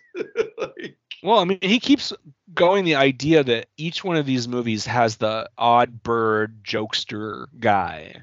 There's no doubt. Like the first one had one. This is this movie's, and then we get Shelley in 3. The fact that Ted survives this movie is just a mind blower, right? He's just not around for Act 3. Once again, that's another short film. Like Ted shows up to the campground. Yeah. Right after everything goes down. It's like, shit, where is everybody? By the way, one of the things as we let this play that this movie does is like there's a lot of like juvenile jokes that I definitely grew up with and was telling as a kid. And the rabbit and the bear shitting in the woods, that's totally The Frog in the Blender. Or like this movie captures the sort of the zeitgeist of dumb jokes that kids would tell each other between like 1980 and 1990. So I just told my 9-year-old son the Frog in the Blender joke. It turns out he's sort of obsessed with frogs. So when I hit the punchline, I laughed, and he leaned forward in his seat. We were in the car. He leaned forward in his seat, and he said, "You take that back right now." Wow, cruelty to frogs. Yeah. So it's a little on the nose. We find this like right after. Let's actually pause it because this scene is pretty weird if you think about it. There's a big branch of a tree blocking the road that clearly didn't just fall. Somebody must have pulled this branch to block the road. Now nobody gets murdered here, but as they're sort of dealing with the towing this tree limb, it's more of a limb than a branch, out of the way, Marta Kober is the actress playing Sandra. She finds this artifact kind of on the nose artifact of Camp Blood, being the sign, the Camp Crystal Lake sign. It happens to be sitting there, and we're about to see that Jason is hanging around watching them. So what do you guys think is going on here? Did Jason like create this sort of ambush, like this is something highwaymen would do to get you to pull over, and then they rob you, they attack you, but Jason doesn't attack them? Well, I think you don't attack when there's like 3 people. Like, my sense is if you go back to your theory of territoriality, Jaws reference there, everybody look it up. If you go back to John's theory of territoriality, this is what he's done as like anybody who's coming near my camp, I want them to stop. I want them to get out. I want to get a look at them. I want to know who it is. I want to know why they're here. And so he gets this chance to look at them. Now, I apologize because I don't have this in my notes. Is it confirmed that Jason is the one watching them in this shot? We get some POV shots that turn out to be from Crazy Ralph. And that's one of the ways in which this movie plays with that POV camera. I think we're going to see his pants coming up here. Like, we see the shoes in the pants, and they're going to be consistent. Again, you may be right, but I'm saying it's one of the things to watch as we go through these early scenes. Mm-hmm. The ways in which we've already seen it with the shower scene, the ways in which Miner plays with the POV camera as a way of creating tension. Maybe it's Jason, maybe it's not, but he really plays with it. And again, there's some that it does turn out to be Crazy Ralph. Oh, you're quite right. There's a ton of POVs in this movie that are not Jason that we find out. Absolutely. But let's, for the sake of argument, and then we'll confirm it, let's assume that Jason did set this up, unless you don't think he did. Yeah. What's going on? Why? What was he doing here? Well, like I said, I think it's a way to scope out people that are coming near his territory. I can get behind that. Rich, what are your thoughts? I mean, first of all, you see perspective from all sorts of characters. I mean, just Crazy Ralph. You see it with other campers. Yep. Scene that's upcoming. Nothing can be assumed unless, like you're saying, we're actually seeing the pant legs, or maybe our costume designer's pant legs. Yeah. I mean, here's what I'll say. No one else has that. Like, if you presume that the person watching them also laid this obstacle, you have no reason to believe that anyone else has the motivation to lay an obstacle in the road. So, I don't even know that Jason even necessarily has the motivation, but he would be the most motivated. So it's like, I don't know who else I would try to explain to you that this is. Right. Further, I'd say that every time there is a scene where you're getting a point of view and it's presumably not Jason, it's usually revealed as a misdirect. And that's just kind of like the underlying tension of the scene. So I'd say that by not revealing who the POV is, we can naturally assume that it's Jason. Like, he's your default. Yes, I agree with that. I think whenever it's not Jason, we get some confirmation thereof afterwards. Again, this is another layer of what makes this Jason interesting, is that he would contrive this odd little roadblock scenario, which no other Jason would ever do. Whether it makes sense or, Vic is reading into it, and I can kind of get behind that as far as his psychology or his strategy, but it's not in the normal playbook for Jason to do this.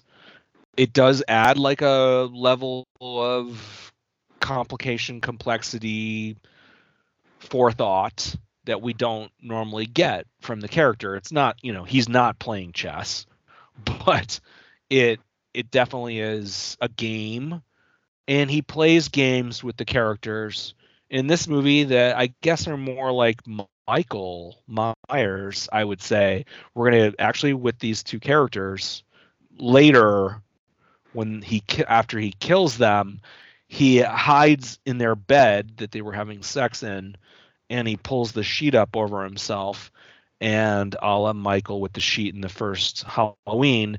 And then when Vicky comes in and he, rises up from the bed, that's playing a game with the victims that Jason doesn't normally play. Like there's a subtlety, a psychological aspect to that you don't normally get from Jason.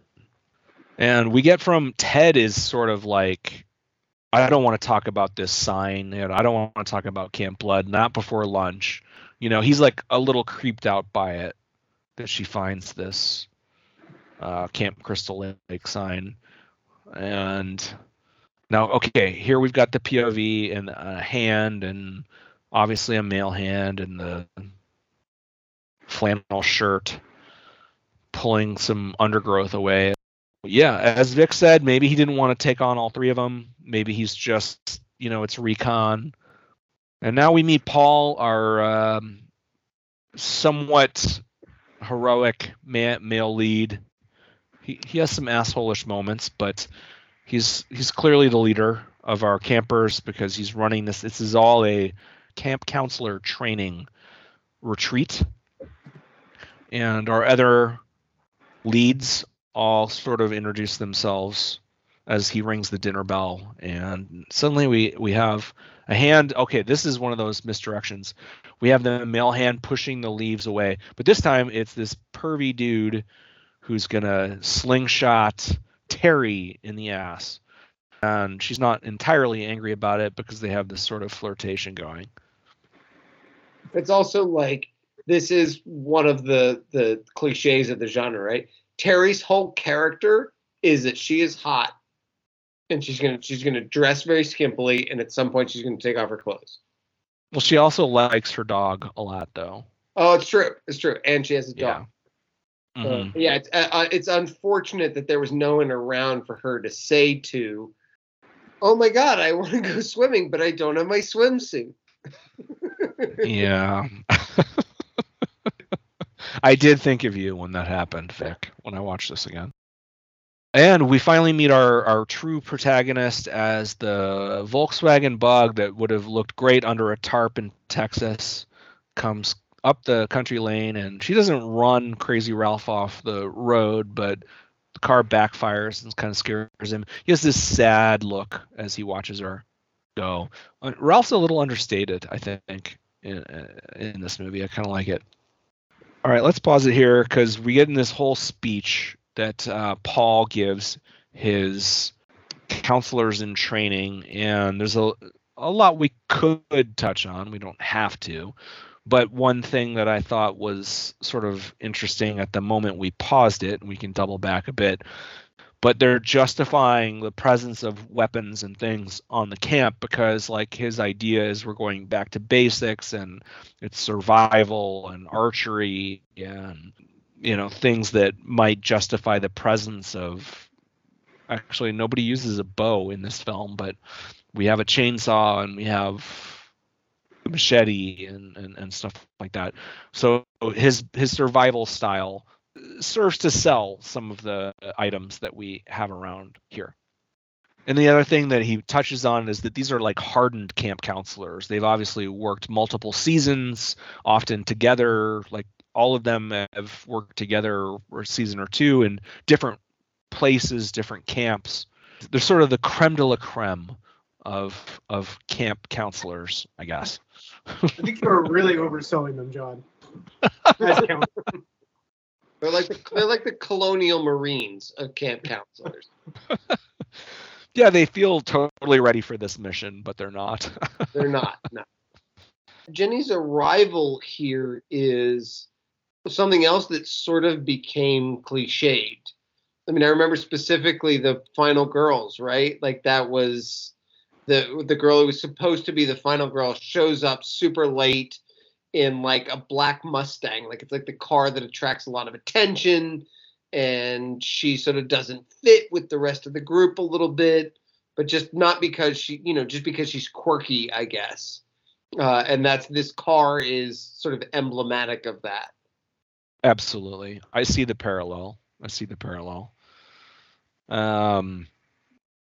We'll have lots of time to talk about Ginny, but I think she makes a solid entrance here. Of course, establishing that her car is unreliable. At least they make the effort to explain why it won't start at some critical juncture later. It's kind of funny, like we don't know their relationship at first when Paul comes and he's kind of mad at Ginny for being late and everything. We get it pretty quickly, but it's sort of in degrees that you realize she's not just his assistant. Like he kind of sequesters her off into have a private conversation right away. And he's angry. You know, he's kind of a dick about it. She should have been here hours ago. Everyone else was. But she's also, everything about her is like kind of sly, cute, smiles like she knows he's not. Yes. Either she knows he's not really mad, or she knows that she can tickle his balls and he won't be mad anymore. I think you're onto something there, crudely put. But I think she's she's manipulating him, you know, effortlessly, and that's relevant to the film. Also, John, these two shots, you can't see what's happening below the waist. I'm just saying.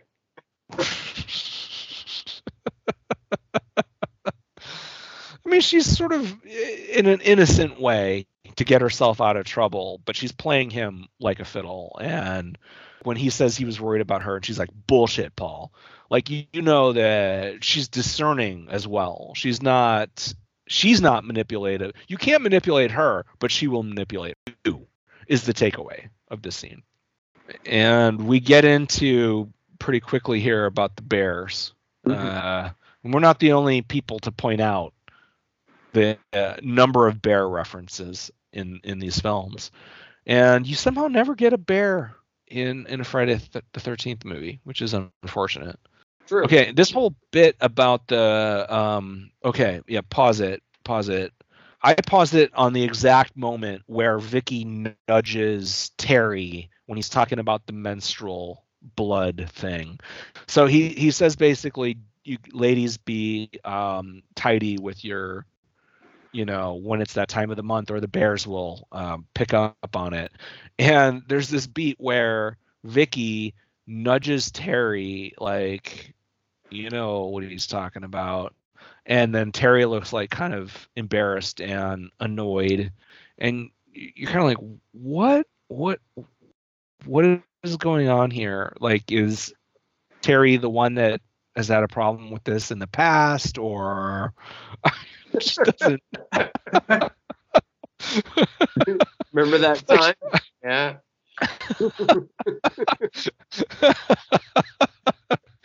But I just don't understand what, like, the subtle communication between these two women is. I mean, it's not just like, oh, what a pig. It's more like they have a secret. Is how I read it. It's like girl stuff, you know.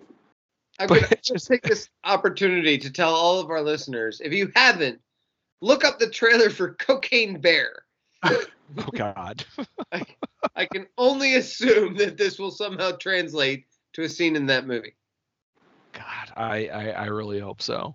I like that when Paul does that whole keep clean with your menstrual cycle thing. Like, you can hear his reticence in saying it. He's not, like, you know, glorifying and his power to talk about this or something. He feels like it's something you gotta cover in this job, which does seem weird. I want to point out at this juncture that I think you can tell he can be a bit of a dick, and we're gonna see that. I mean, I think he has a lot of good qualities, but Paul is, I'm not gonna say full of himself, but I think he kind of enjoys leading everyone, you know, like being the authority figure. That's my takeaway.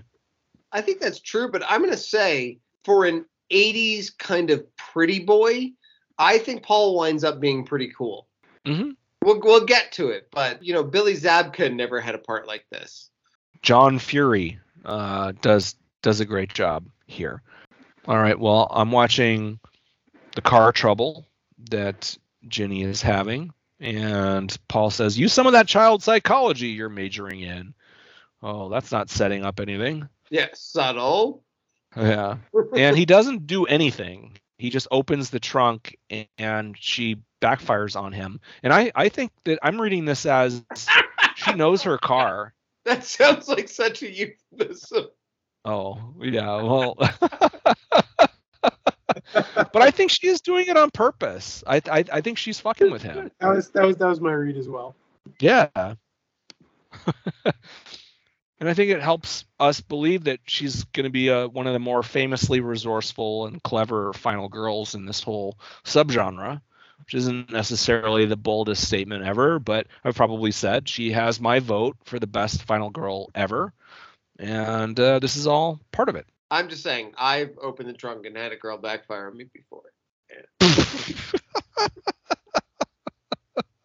I think Paul and I made the same face. Oh boy! All right, so we've got the campfire tale. Let's pause it as Paul is loosening up, but he's using his authoritative persona to his advantage to set up a scare as he's playing it straight, but he's in on the joke that will be pulled on these counselors momentarily.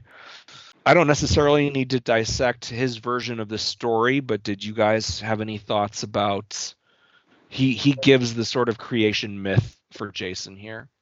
It just further treads on the 7 minutes of backstory that we got at the right. beginning of it. Yep. I do feel like it's an especially indelible staging that they have. I know that it is by no means like breaking the mold, but like you've definitely seen this setup in several other films where you have all the campers gathered around the campfire, and this one is just like well composed. I mean, honestly, like people are just like sort of like nicely like leveled and staggered around him. I feel like when I've seen this, scene aped in parodies and in Scooby-Doo, like this seems to be the one that it's almost based off of. The Burning, which we mentioned, I know also had a very similar, kind of like let's sit down and tell the tale. But this one almost seems like kind of the original on which the others were based. I agree with that. It's pretty flawlessly executed. Again, in the sense that we think that this guy is by the book, and he's like, he says, I'm going to give it to you straight about Jason, and like he's just telling you what you need to know so that you understand the context, but he's actually winding them up and he's setting up a scare, and that's like a kind of a level of complexity you don't see from this kind of sequence very often, but it is masterfully executed and effective, and it does give you, I think it's very debatable, as Vic pointed out, do we need any of this information? But it does kind of create something we've talked about, the idea of like these guys are tapping into an urban legend. This is the first time we really get that for Jason, that it's the man with the hook for a hand, or the story that takes on a larger than life element that really you can see in a lot of horror genres. Like Candyman clearly is one of the biggest examples, but that there's a tale that accompanies this thing that is more real than people want to acknowledge. Well, and I would argue, John, that it's not that this scene isn't necessary. It's that the opening flashback isn't necessary. I'd much rather get this information here than just rewatch the last 15 minutes of the first Friday the 13th, Yeah, I mean, I think I'm glad you mentioned that, because if we just excise that and had the rest of the Adrienne King Alice open, it really is like just a strange question of its or sign of the times that somehow people. I have heard this discussed in the context that there weren't sequels back then. Yeah, it was like there's the Godfather Part 2, but there were not like franchises and sequels. It was very rare in 1981. Star Wars, Empire Strikes Back, The Godfather, but like you can probably count on one hand the number of sequels and franchises in that period. So maybe they just weren't giving the audience enough credit. Yeah, I mean, I think that's it, right? Is if you just assumed that the audience knew what they were getting into, it really would have made this a tighter, more interesting movie, in addition to glossing over some of the logical issues that we've talked about. And I think also would have made that first scene which is already very effective, but I think it would have made it much more effective. Agreed. I think Jaws 2 was around here as well. So, yeah, but very handful of sequels. Okay. So he's talking about she disappeared 2 months later. He is contextualizing what happened to Alice in regards to this sequence. So Jason apparently disappeared her body. Like he took her with him, which is creepy. On the bus. Exactly. Oh, if you thought the head was difficult. You get the head in one hand. It's like Weekend at Bernie's. Oh, and he just said like revenge if you enter his wilderness. So we're very clearly getting the territorial aspect of this. 5 years dormant. But now he gets kind of off the reservation, talking about him being hungry and he's out there and thirst for blood or something, watching. That doesn't make a ton of sense, other than like very clearly indicating you cross this line, you're in trouble. Thirsty for young blood. Yeah, he's just messing around now. And then Ted appears in this like caveman costume, this mask and loinclothy thing. Apparently this spear that he has, it looks fake, but it's a real spear because it kills 2 of these people and goes through a bed and a box spring and buries itself in the floor. So Ted's spear is not to be fucked with. What camping activity is that associated with? That's true. It's more of a directorial prank. It was like the guitar in The Hateful Eight. Like it's actually a museum artifact that was being put in here just to elicit an emotional response.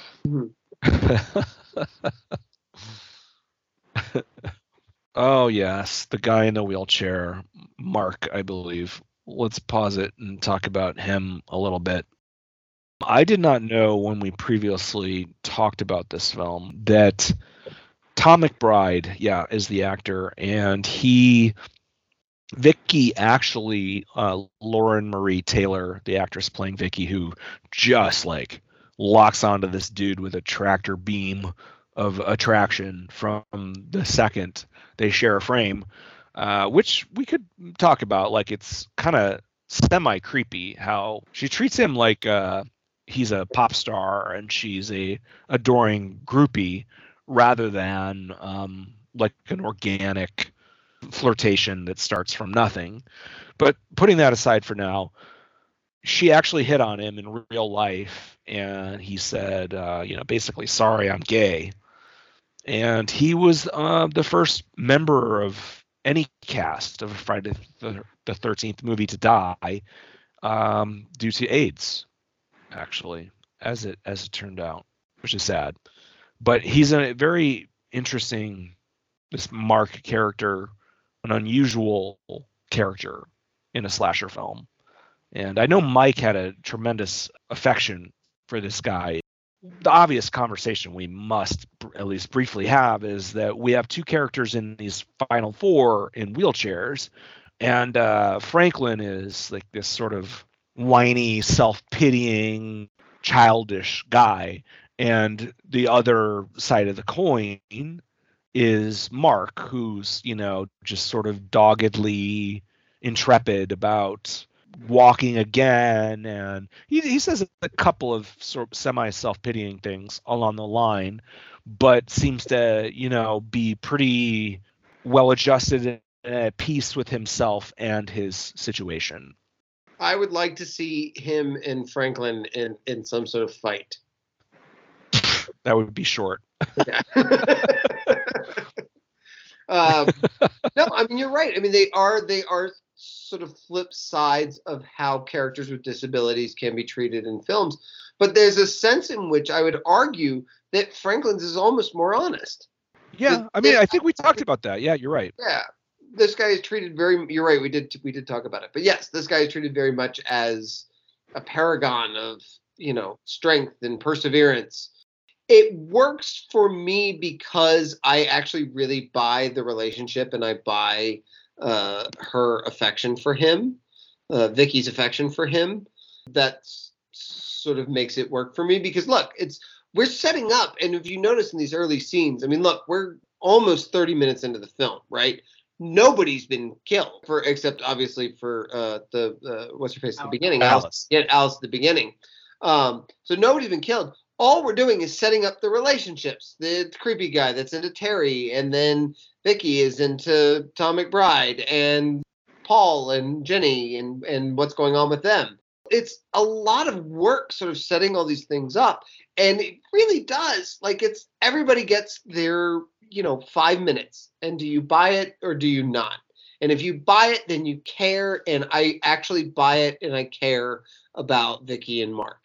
I buy it and I care about Paul and Jenny. I less so about Scott and Terry, but that's probably why they die first. I don't know.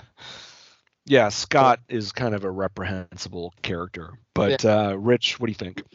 I mean, in terms of the comparison to Franklin, I mean, I don't know. I guess I'd say that the Mark character is less defined by his circumstances.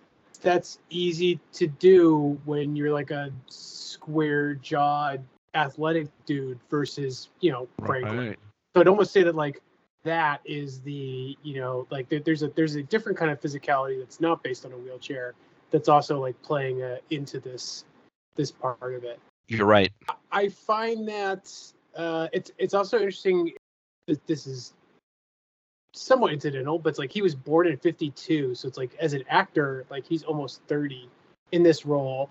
And I'd say overall his read is pretty mature, especially for the cast of characters that you're dealing with here. And I think that comes across overall in terms of his worldview. All that kind of plays into the character differences. Yeah, it's just interesting also, in a vacuum, the typical gender roles are reversed with this pairing, in that he's kind of playing hard to get but is sort of open to it, and she's clearly the aggressor, which I think nobody should disparage as a dynamic. It's certainly refreshing and more than valid that in this scenario, she's just relentlessly hitting on this dude, even though that's not the traditional classical dynamic, certainly that we see in movies.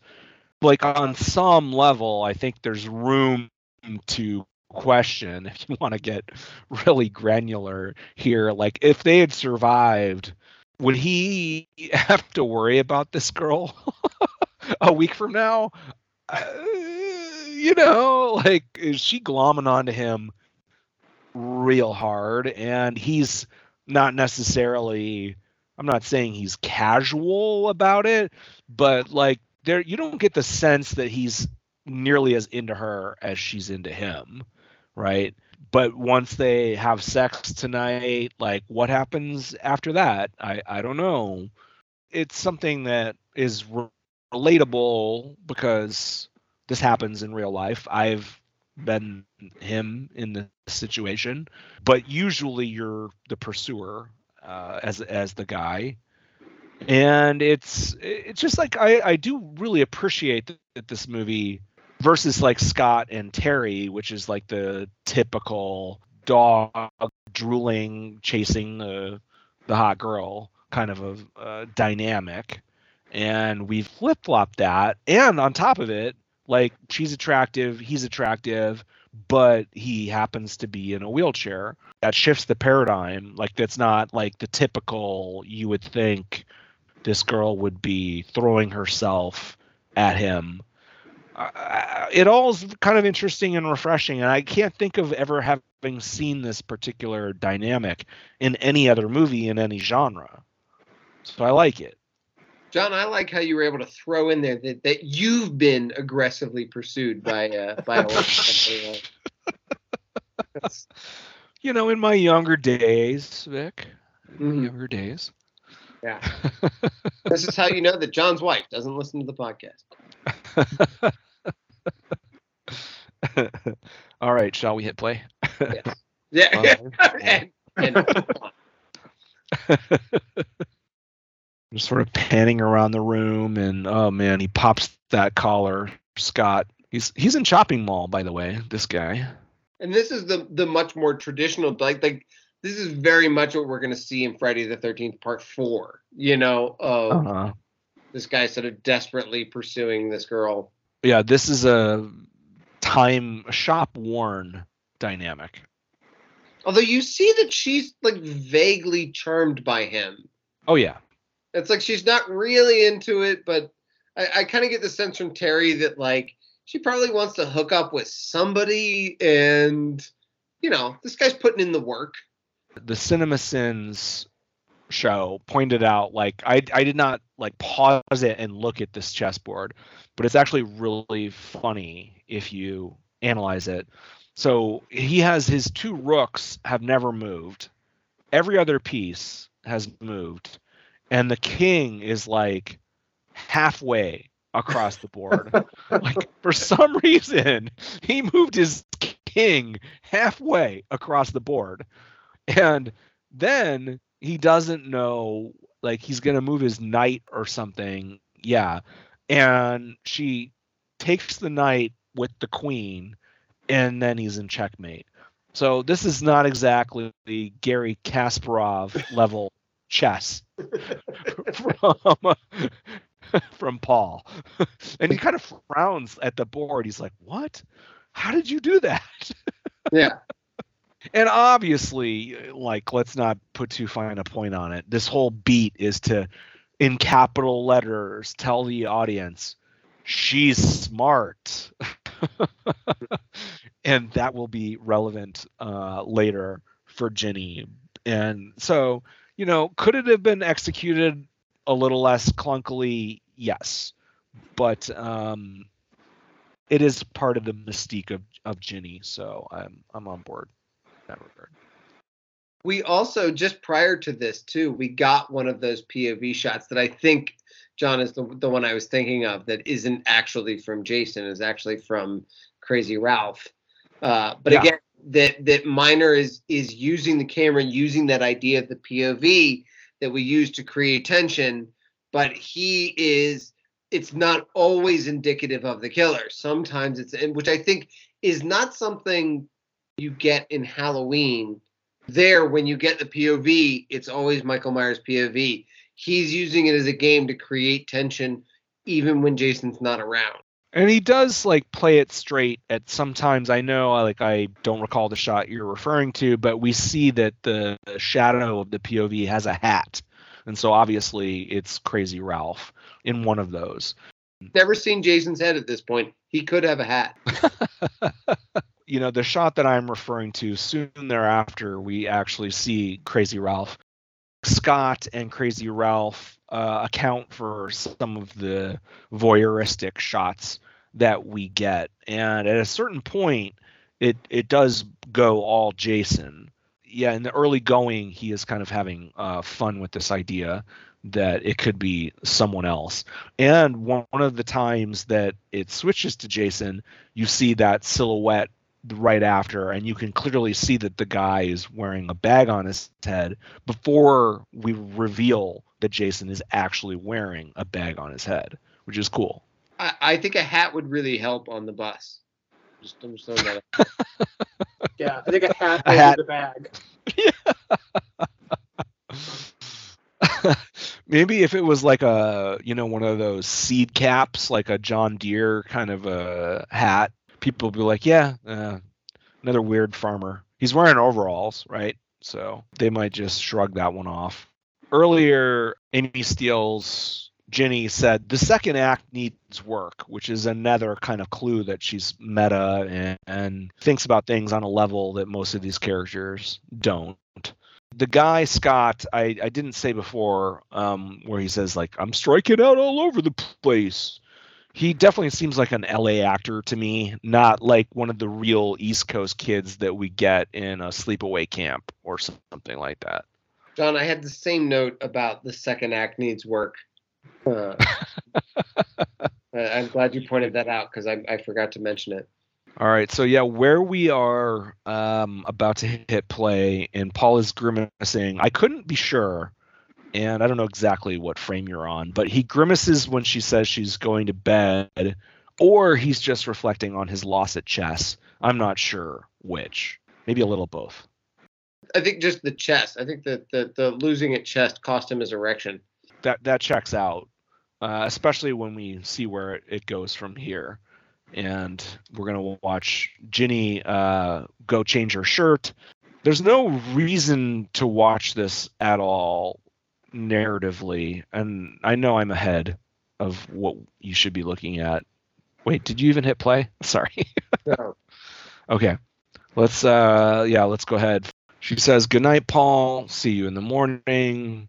Sandra and her boyfriend, whose name I always forget, are dancing like Ed Harris in Creepshow. Ginny puts on her sweatshirt to walk 20 feet to her cabin. She has a giant flashlight. Oh yeah, and Sandra. That flashlight was a trumpet. Yeah. It's enormous. We're laying groundwork that Sandra is just like, I have to see Camp Blood. She will not be denied. They're going to go see Camp Blood. And we'll get back to that. Ginny goes into her cabin for no obvious reason. She takes off of her clothes and she's got a bra on underneath. She's looking at herself in the mirror.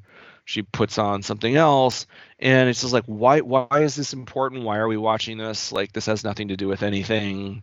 But then you semi-justify it by there's the shadow of the hat moving past the front of it, that she's being observed. And the idea is that any POV voyeuristic thing, you just happen to see whatever those characters are doing when they're being watched, and that might be taking their shirt off. But the reason we're showing it is because they're being watched. That's the cinematic justification for this. Well, at least they tried. Yeah. Yeah. And somehow Paul has gotten into the cabin, gives her a little jump scare. They get romantic and kiss passionately. And we get one of the little unfinished Easter eggs of the film, but I'll mention that in a minute because she hasn't said it yet. We see Pant Legs walking around, but I'm pretty sure this is Crazy Ralph. Well, Pant Legs was Jason's original character name.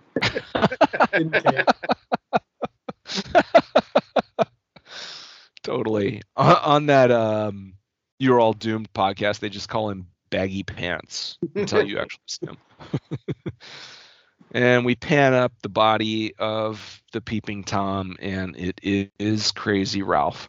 Crazy Ralph has taken a dark turn here because this isn't about keeping kids off the camp. There's no justification for what he's doing.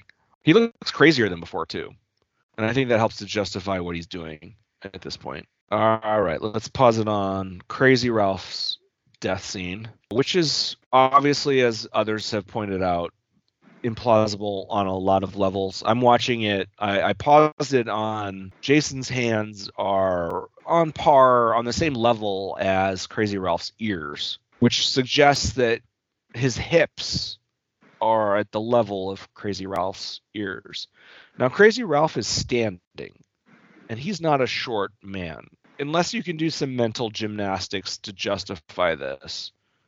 Jason is about 3 feet taller than Crazy Ralph.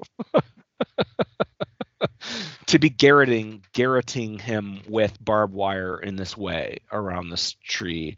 We see Jason plenty in context of other characters throughout the film. He is not that tall. So what the hell is going on here? I think that there are actually several instances throughout the series overall that implies that Jason has an intern with an apple box who is at his beck and call. You know, they could have sold this to me. Like, it would be easily solved if on the other side of that tree is, like a thick root that's going into the ground that is elevated, from the ground, like by a foot or two. And that the idea is he's standing on the roots or a rock or anything else on the other side of that tree. But the cinematic geography, the grammar of this sequence is totally absurd. I heard that Jason was played in the early scenes in this film by Kevin Peter Hall, and ironically replaced with Jean-Claude Van Damme. And it was determined that he was too tall. Yeah. Nice little Predator joke there.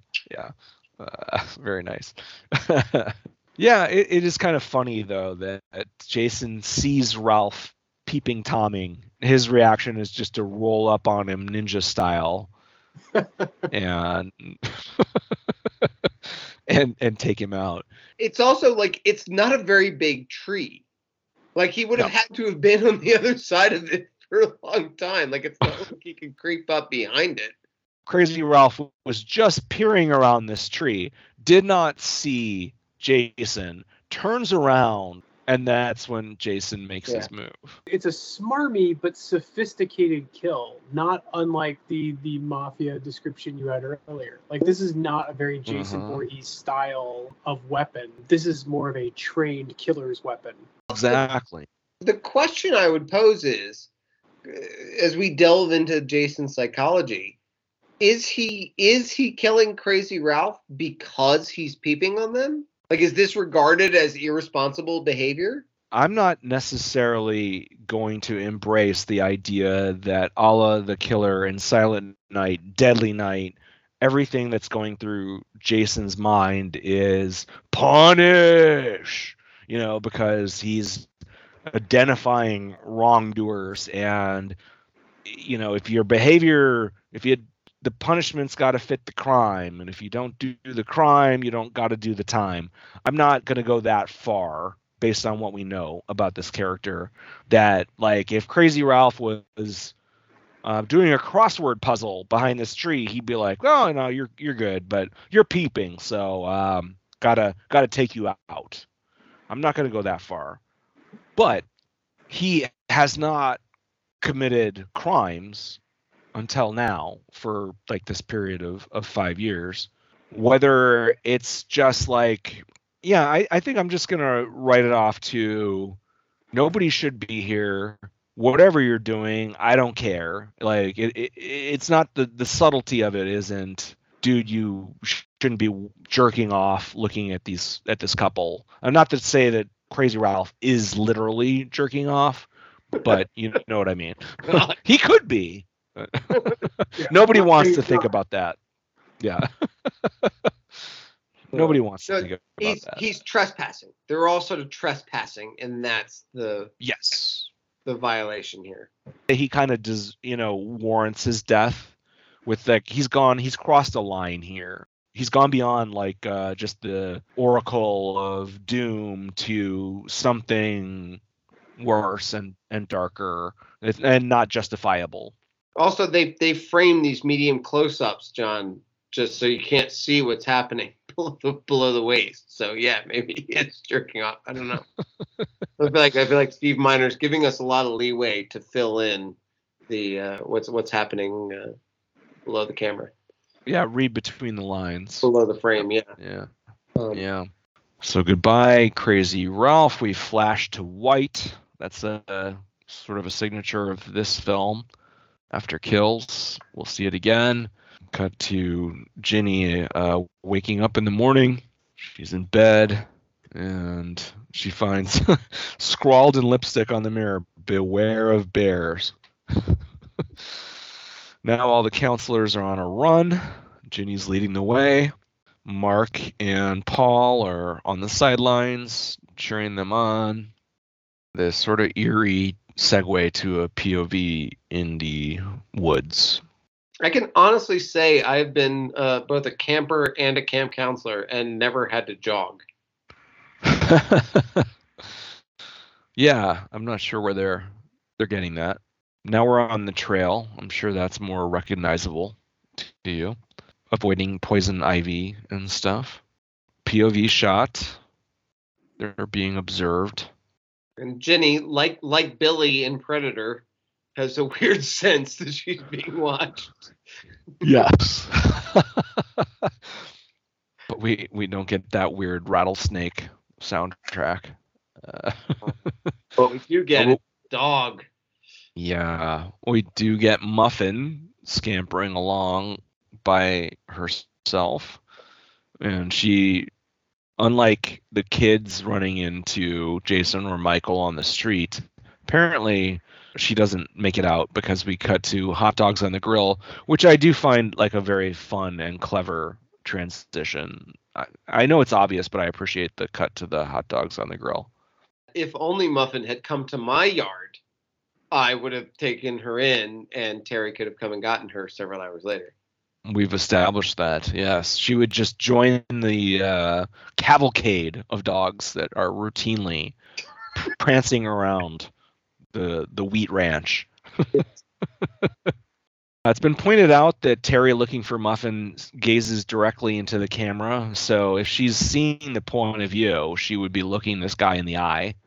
Chainsaw in hand, Ginny goes back into her cabin and stows it on a shelf in a closet, which is definitely the safest place you can put a chainsaw, in a campground. And she senses a POV as well. Just kind of stares into the camera. And now we cut to a beach scene where everyone is loose and relaxed and trading more childish jokes. But we get this Camp Blood thing with Sandra again, where she's just obsessed, and she does say, I want to go back to the city and tell everyone we were there. And that clicked with me motivationally. I'm like, oh yeah, it's like social media. Yeah. You know, like back then, this is how you proved that you did something cool, and it got you credibility with your social circles. So now I'm behind it 100%. The dynamic between these two, who are not terribly well-developed characters or anything, but you can see that she kind of wears the pants in this relationship. Yeah, absolutely. Yeah, he's just trying to make her happy.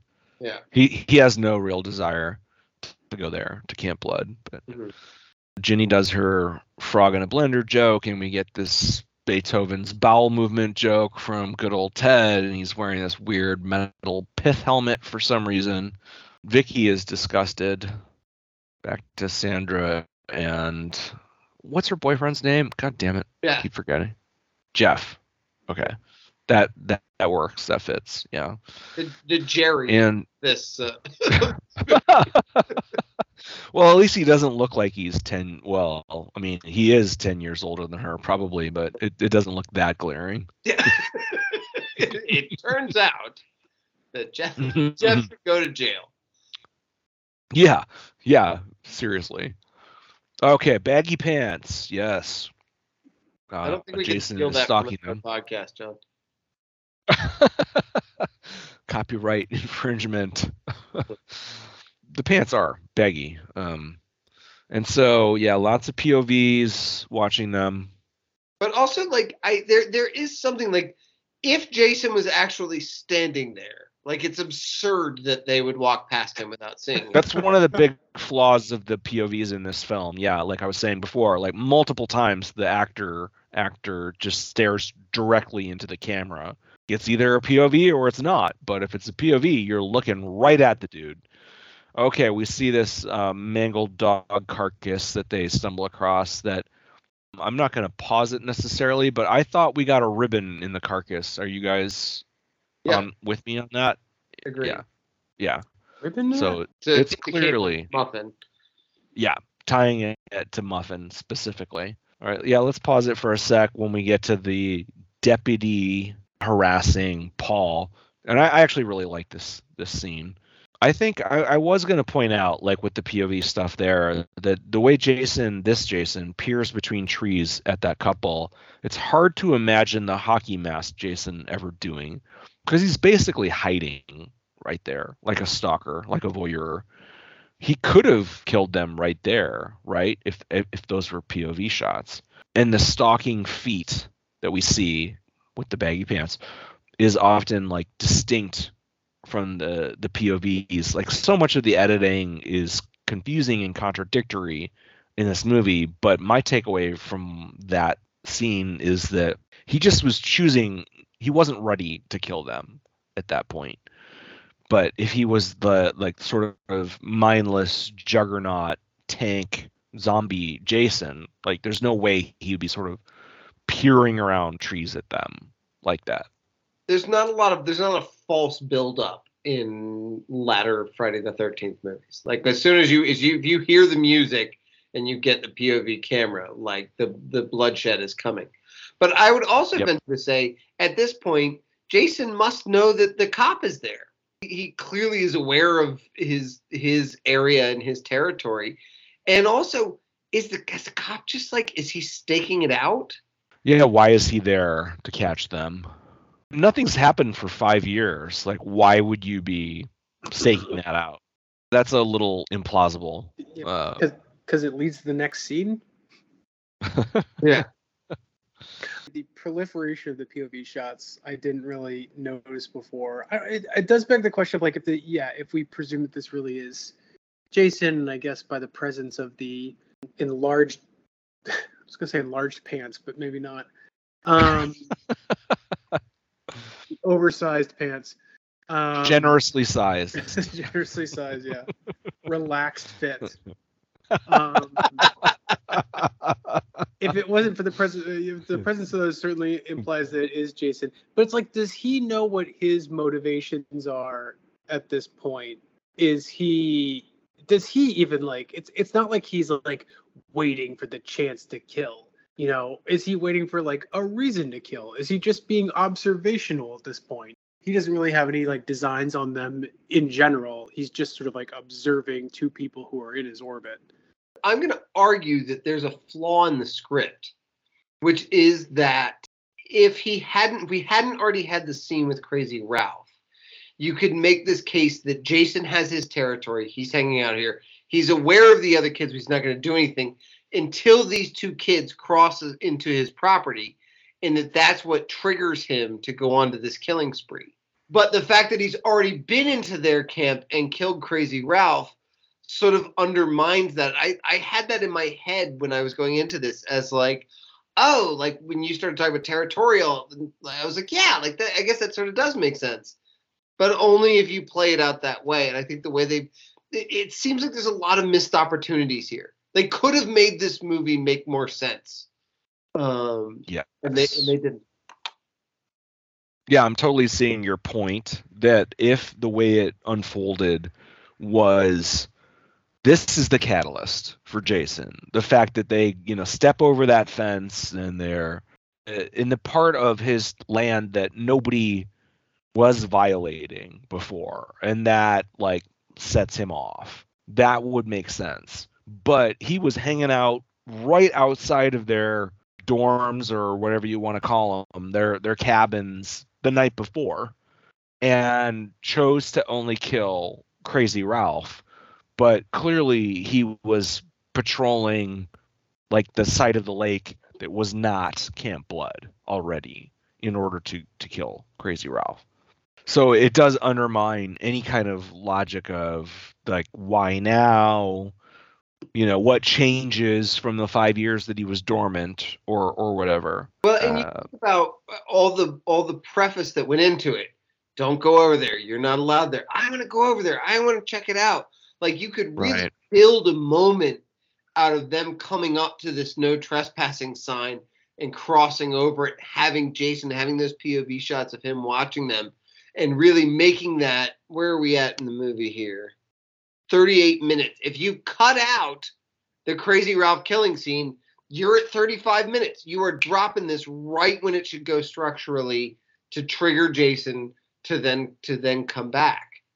Well, the cop does tell Holt that he's too close to Camp Blood, and the implication is that the trigger is simply setting up shop this close. And I can somewhat get behind that even though like they're not literally reopening the exact same camp, Paul bears some responsibility for the decision to do this.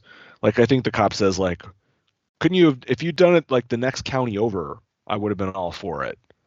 he's still sticking his head in the hornet's nest by initiating this so close to Jason's territory. So that's another way to think of it, is that you're already fucked. The place that they're opening these cabins is still too close. So I think that's what the movie's running with. And I agree with you, but I'm saying you could have tied this story more directly into Jason's psychology. You could have just everything we're talking about. It wouldn't have been that hard to make this make more sense with just a couple of different changes. And now, granted, look, like we're talking about the setup. We're still essentially in the first act. We're just getting past the first act. Obviously, it's understandable that there's some missteps because I think the film functions very well from this point on. As you said, I think this is a terrific scene, and I think it makes Paul's character very interesting. This is my favorite Paul scene by far. Of course. But it's hard to watch it at this point and be like, it feels like you're just like, oh, if you just tweaked this and dialed this knob just a little bit to the right, you really would have had a setup that felt more logical and reasonable and that we could get behind. It's a problem that you don't really have with even Texas Chainsaw Massacre, with them looking for the creek and finding the house and looking for gas, and certainly with Black Christmas. Well, I mean, just a reminder, this script was probably written 6 months after the first movie hit theaters. This movie was in theaters 10 months after the first movie hit theaters. So, yeah, to say it's a rush job is an understatement. Yep. Okay, let's hit play. So, yeah, the cop is sort of doing his swinging dick routine, and Paul, just coolly handles him. And, the cop's saying, you've got a good reputation, but if I was you, I would have located in the next county. You're too close, as I was saying before. It's been quiet for 5 years. That's the way we want it. Well, it's a nice setup for Paul's character, too. Look, people say what you're doing with these kids is great. You've got a good reputation. Whatever other negative things there are about Paul, this scene, he comes out of the scene looking like a good person trying to do a good thing. And the kind of cool leadership thing when this cop is wanting him to crack down on them, and he's like, all right, Ginny, no dessert for them. And it just perfectly puts the whole no seconds on dessert. Punishment levied, but he's not going to overreact because the cop is disapproving. Yeah, because teenagers did what he expects teenagers to do. Right. And he handles it in his own way. And, they don't get to go to the bar, and thus they die, actually, the way it plays out. So, yeah, let's watch this one last segment before we call it a night and break this thing into two parts, where the cop sees Baghead Jason run across the road and pursues him into the woods. Now, is the cop assuming that this is someone else trespassing into Camp Blood? We don't have the geography down quite well enough to understand why the cop is really hauling ass deep into the woods. Well, I mean, I don't think he would do this just for another teenager. I think he suspected that Jason actually exists. That's my read on it. Not that he's as vigilant. He doesn't pull his gun, which, sort of raises questions. But I don't think he'd be doing this just to grab another counselor. His whole thing was he's concerned that there's a legitimate risk at these people doing this, opening this camp again. So I think he suspects. Jason runs across the whole road. We only get a glimpse of him, but I think he has to see the guy he's chasing in order to do this. I love the detail that Jason tromps through the puddle and the cop jumps onto the rock so he doesn't get his shoes wet. Yeah, that is great. All right, and he finds this dilapidated cabin. And one of the thoughts I have is, did Jason build this, or did he just take it over like this was some weird hermit's place? What do you think? I was gonna say cabin is a strong term. Yeah. For this. This is almost a lean-to. Right. Right. It's like this is a fancy like homeless shelter. The interior looks more composed than the exterior. You know what? The current day Jason, I would say like I would buy that this was. I would guess this used to be a cabin or a house of some kind, and only the bones of it existed when Jason put in the work to like put all of the corrugated metal on the outside of it and kind of like rebuild the actual, kind of like skin of the building, so to speak. So you think he put work into this? Well, it has plumbing apparently, so someone put work into it for sure. But yeah, I think. Yeah, I think what I'm trying to figure out though. This Jason seems industrious. Yeah, and like I think it's not out of the realm of possibility that this Jason could be that handy, but it's not locked in. He's got a hammer, John.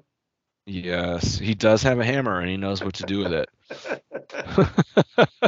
Let's pause it there as he embeds said hammer into the back of the deputy's head.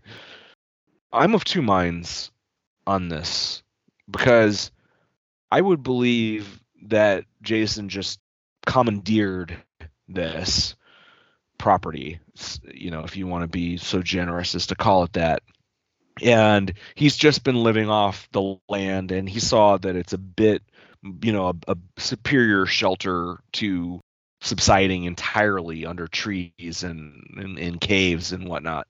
It's somewhat of a statement to suggest that he would have anything to do with the maintenance or modification of this place. But this Jason being this Jason, where we're assuming that he can maybe make a phone call and certainly track a girl, a distance away from the camp that, is his stomping grounds on Crystal Lake. In that context, I would think he's entirely capable of, if not constructing this place from scratch, as Rich was saying, personalizing it or in some way or making it work for him. We never really know. I think that this is one of the more insightful looks that we get into the character ever, because we can see actually how he lives, and that's tremendously telling. And at this point in the series, he is living somewhere. He has a domicile, and this is it. And as you look around, you can see that, yes, there is a toilet, and there is furniture, and there's a humanity to it, a grounding, a verisimilitude that you just, completely abandon the idea of, Jason in future movies having a home is not even, something we would contemplate. So this is a very interesting scene. Until you get to the Marcus Nispel remake. Yeah, I forget. He had a home in that one? Yeah, he's like a subterranean dwelling. I'd say it's more sophisticated. That's a classier Jason. I forgot that. Yeah, I haven't seen it in a while. Yeah, he's got booby traps, and I saw it too recently. Uh-huh. Not a fun watch. The deputy stumbles upon the shrine room that we will see later, and it's so there's even a light in there apparently. We have to assume candles, perhaps, because we see candles later, which I know is implausible And dangerous, frankly, John. Yeah. We're in the middle of a forest. I mean, come on, like that's how fires start, but it's all right. Well, Smokey the Bear, fortunately, is prowling the area and could set Jason straight. Hopped up on cocaine, probably. Yes. The cop was so horrified by what he saw in that room, he did not sense Jason's approach, and then it's hammer time. And yeah, this cop dies hard. Oh my God. I'm sorry. You just never mind. I'm not like specifically making a parachute pants joke there. You really, really were. You said it's hammer time. That's what that means. Yeah. If you tied in parachute pants, it actually might have been. Then at least you're going for a twofer. John, I want you to apologize. Apologize to our listeners.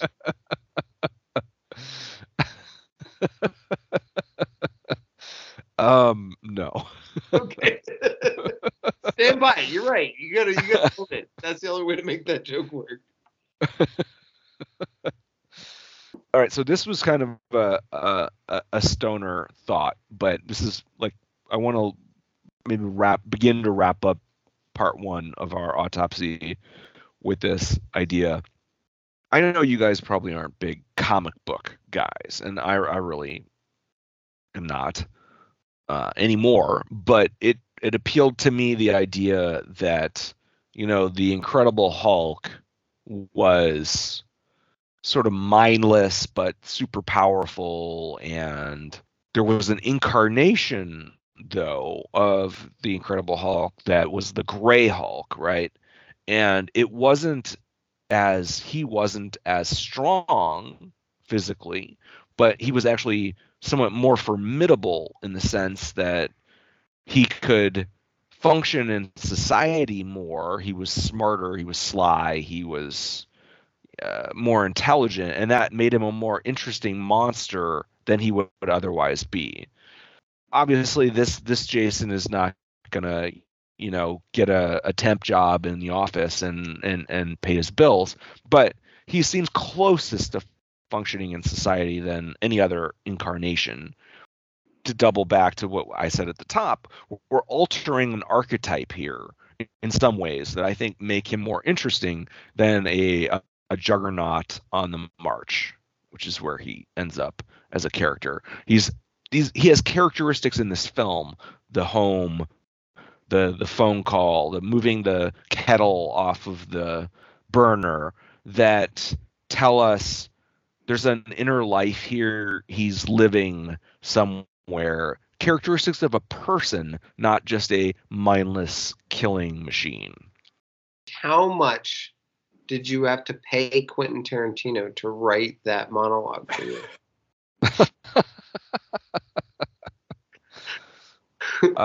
Let's just say I have a lifetime ticket to the New Bev, but it cost me. No, that's it. It's a fascinating point, and I like that lens as a way of putting it through that. You said that we are sort of rewriting an archetype, but in fact, this is a step in the evolution of the archetype, because the archetype didn't exist at this point.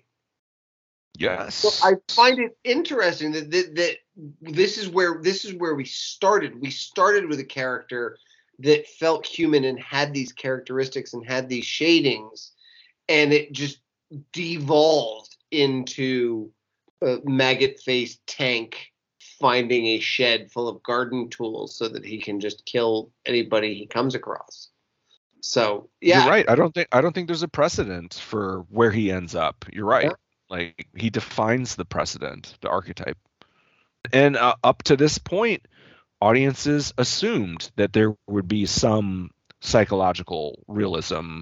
They weren't willing to embrace, back to the comic book kind of archetype, this unidimensional slasher killer that had no mooring at all in realism. Like, that would be something that audiences grew to accept or appreciate, but it was sort of the assumption at this time that you needed a little Norman Bates to him. You needed a little bit of at least dime store psychology to justify the character. And I know that's a very dated reference, but Norman Bates or psychology? Dime store psychology is something that nobody under 30 would ever fucking understand at this point. They're like, first off, what the hell is a dime store? And even I don't know. I just grew up like knowing that was a thing that would be bandied about in conversations like this. Dollar General psychology. Yeah. Right. Thank you, Rich, for bringing it home to today's audience. All right. Well, Rich, any other, like, what are your takeaways from the last few minutes of banter here?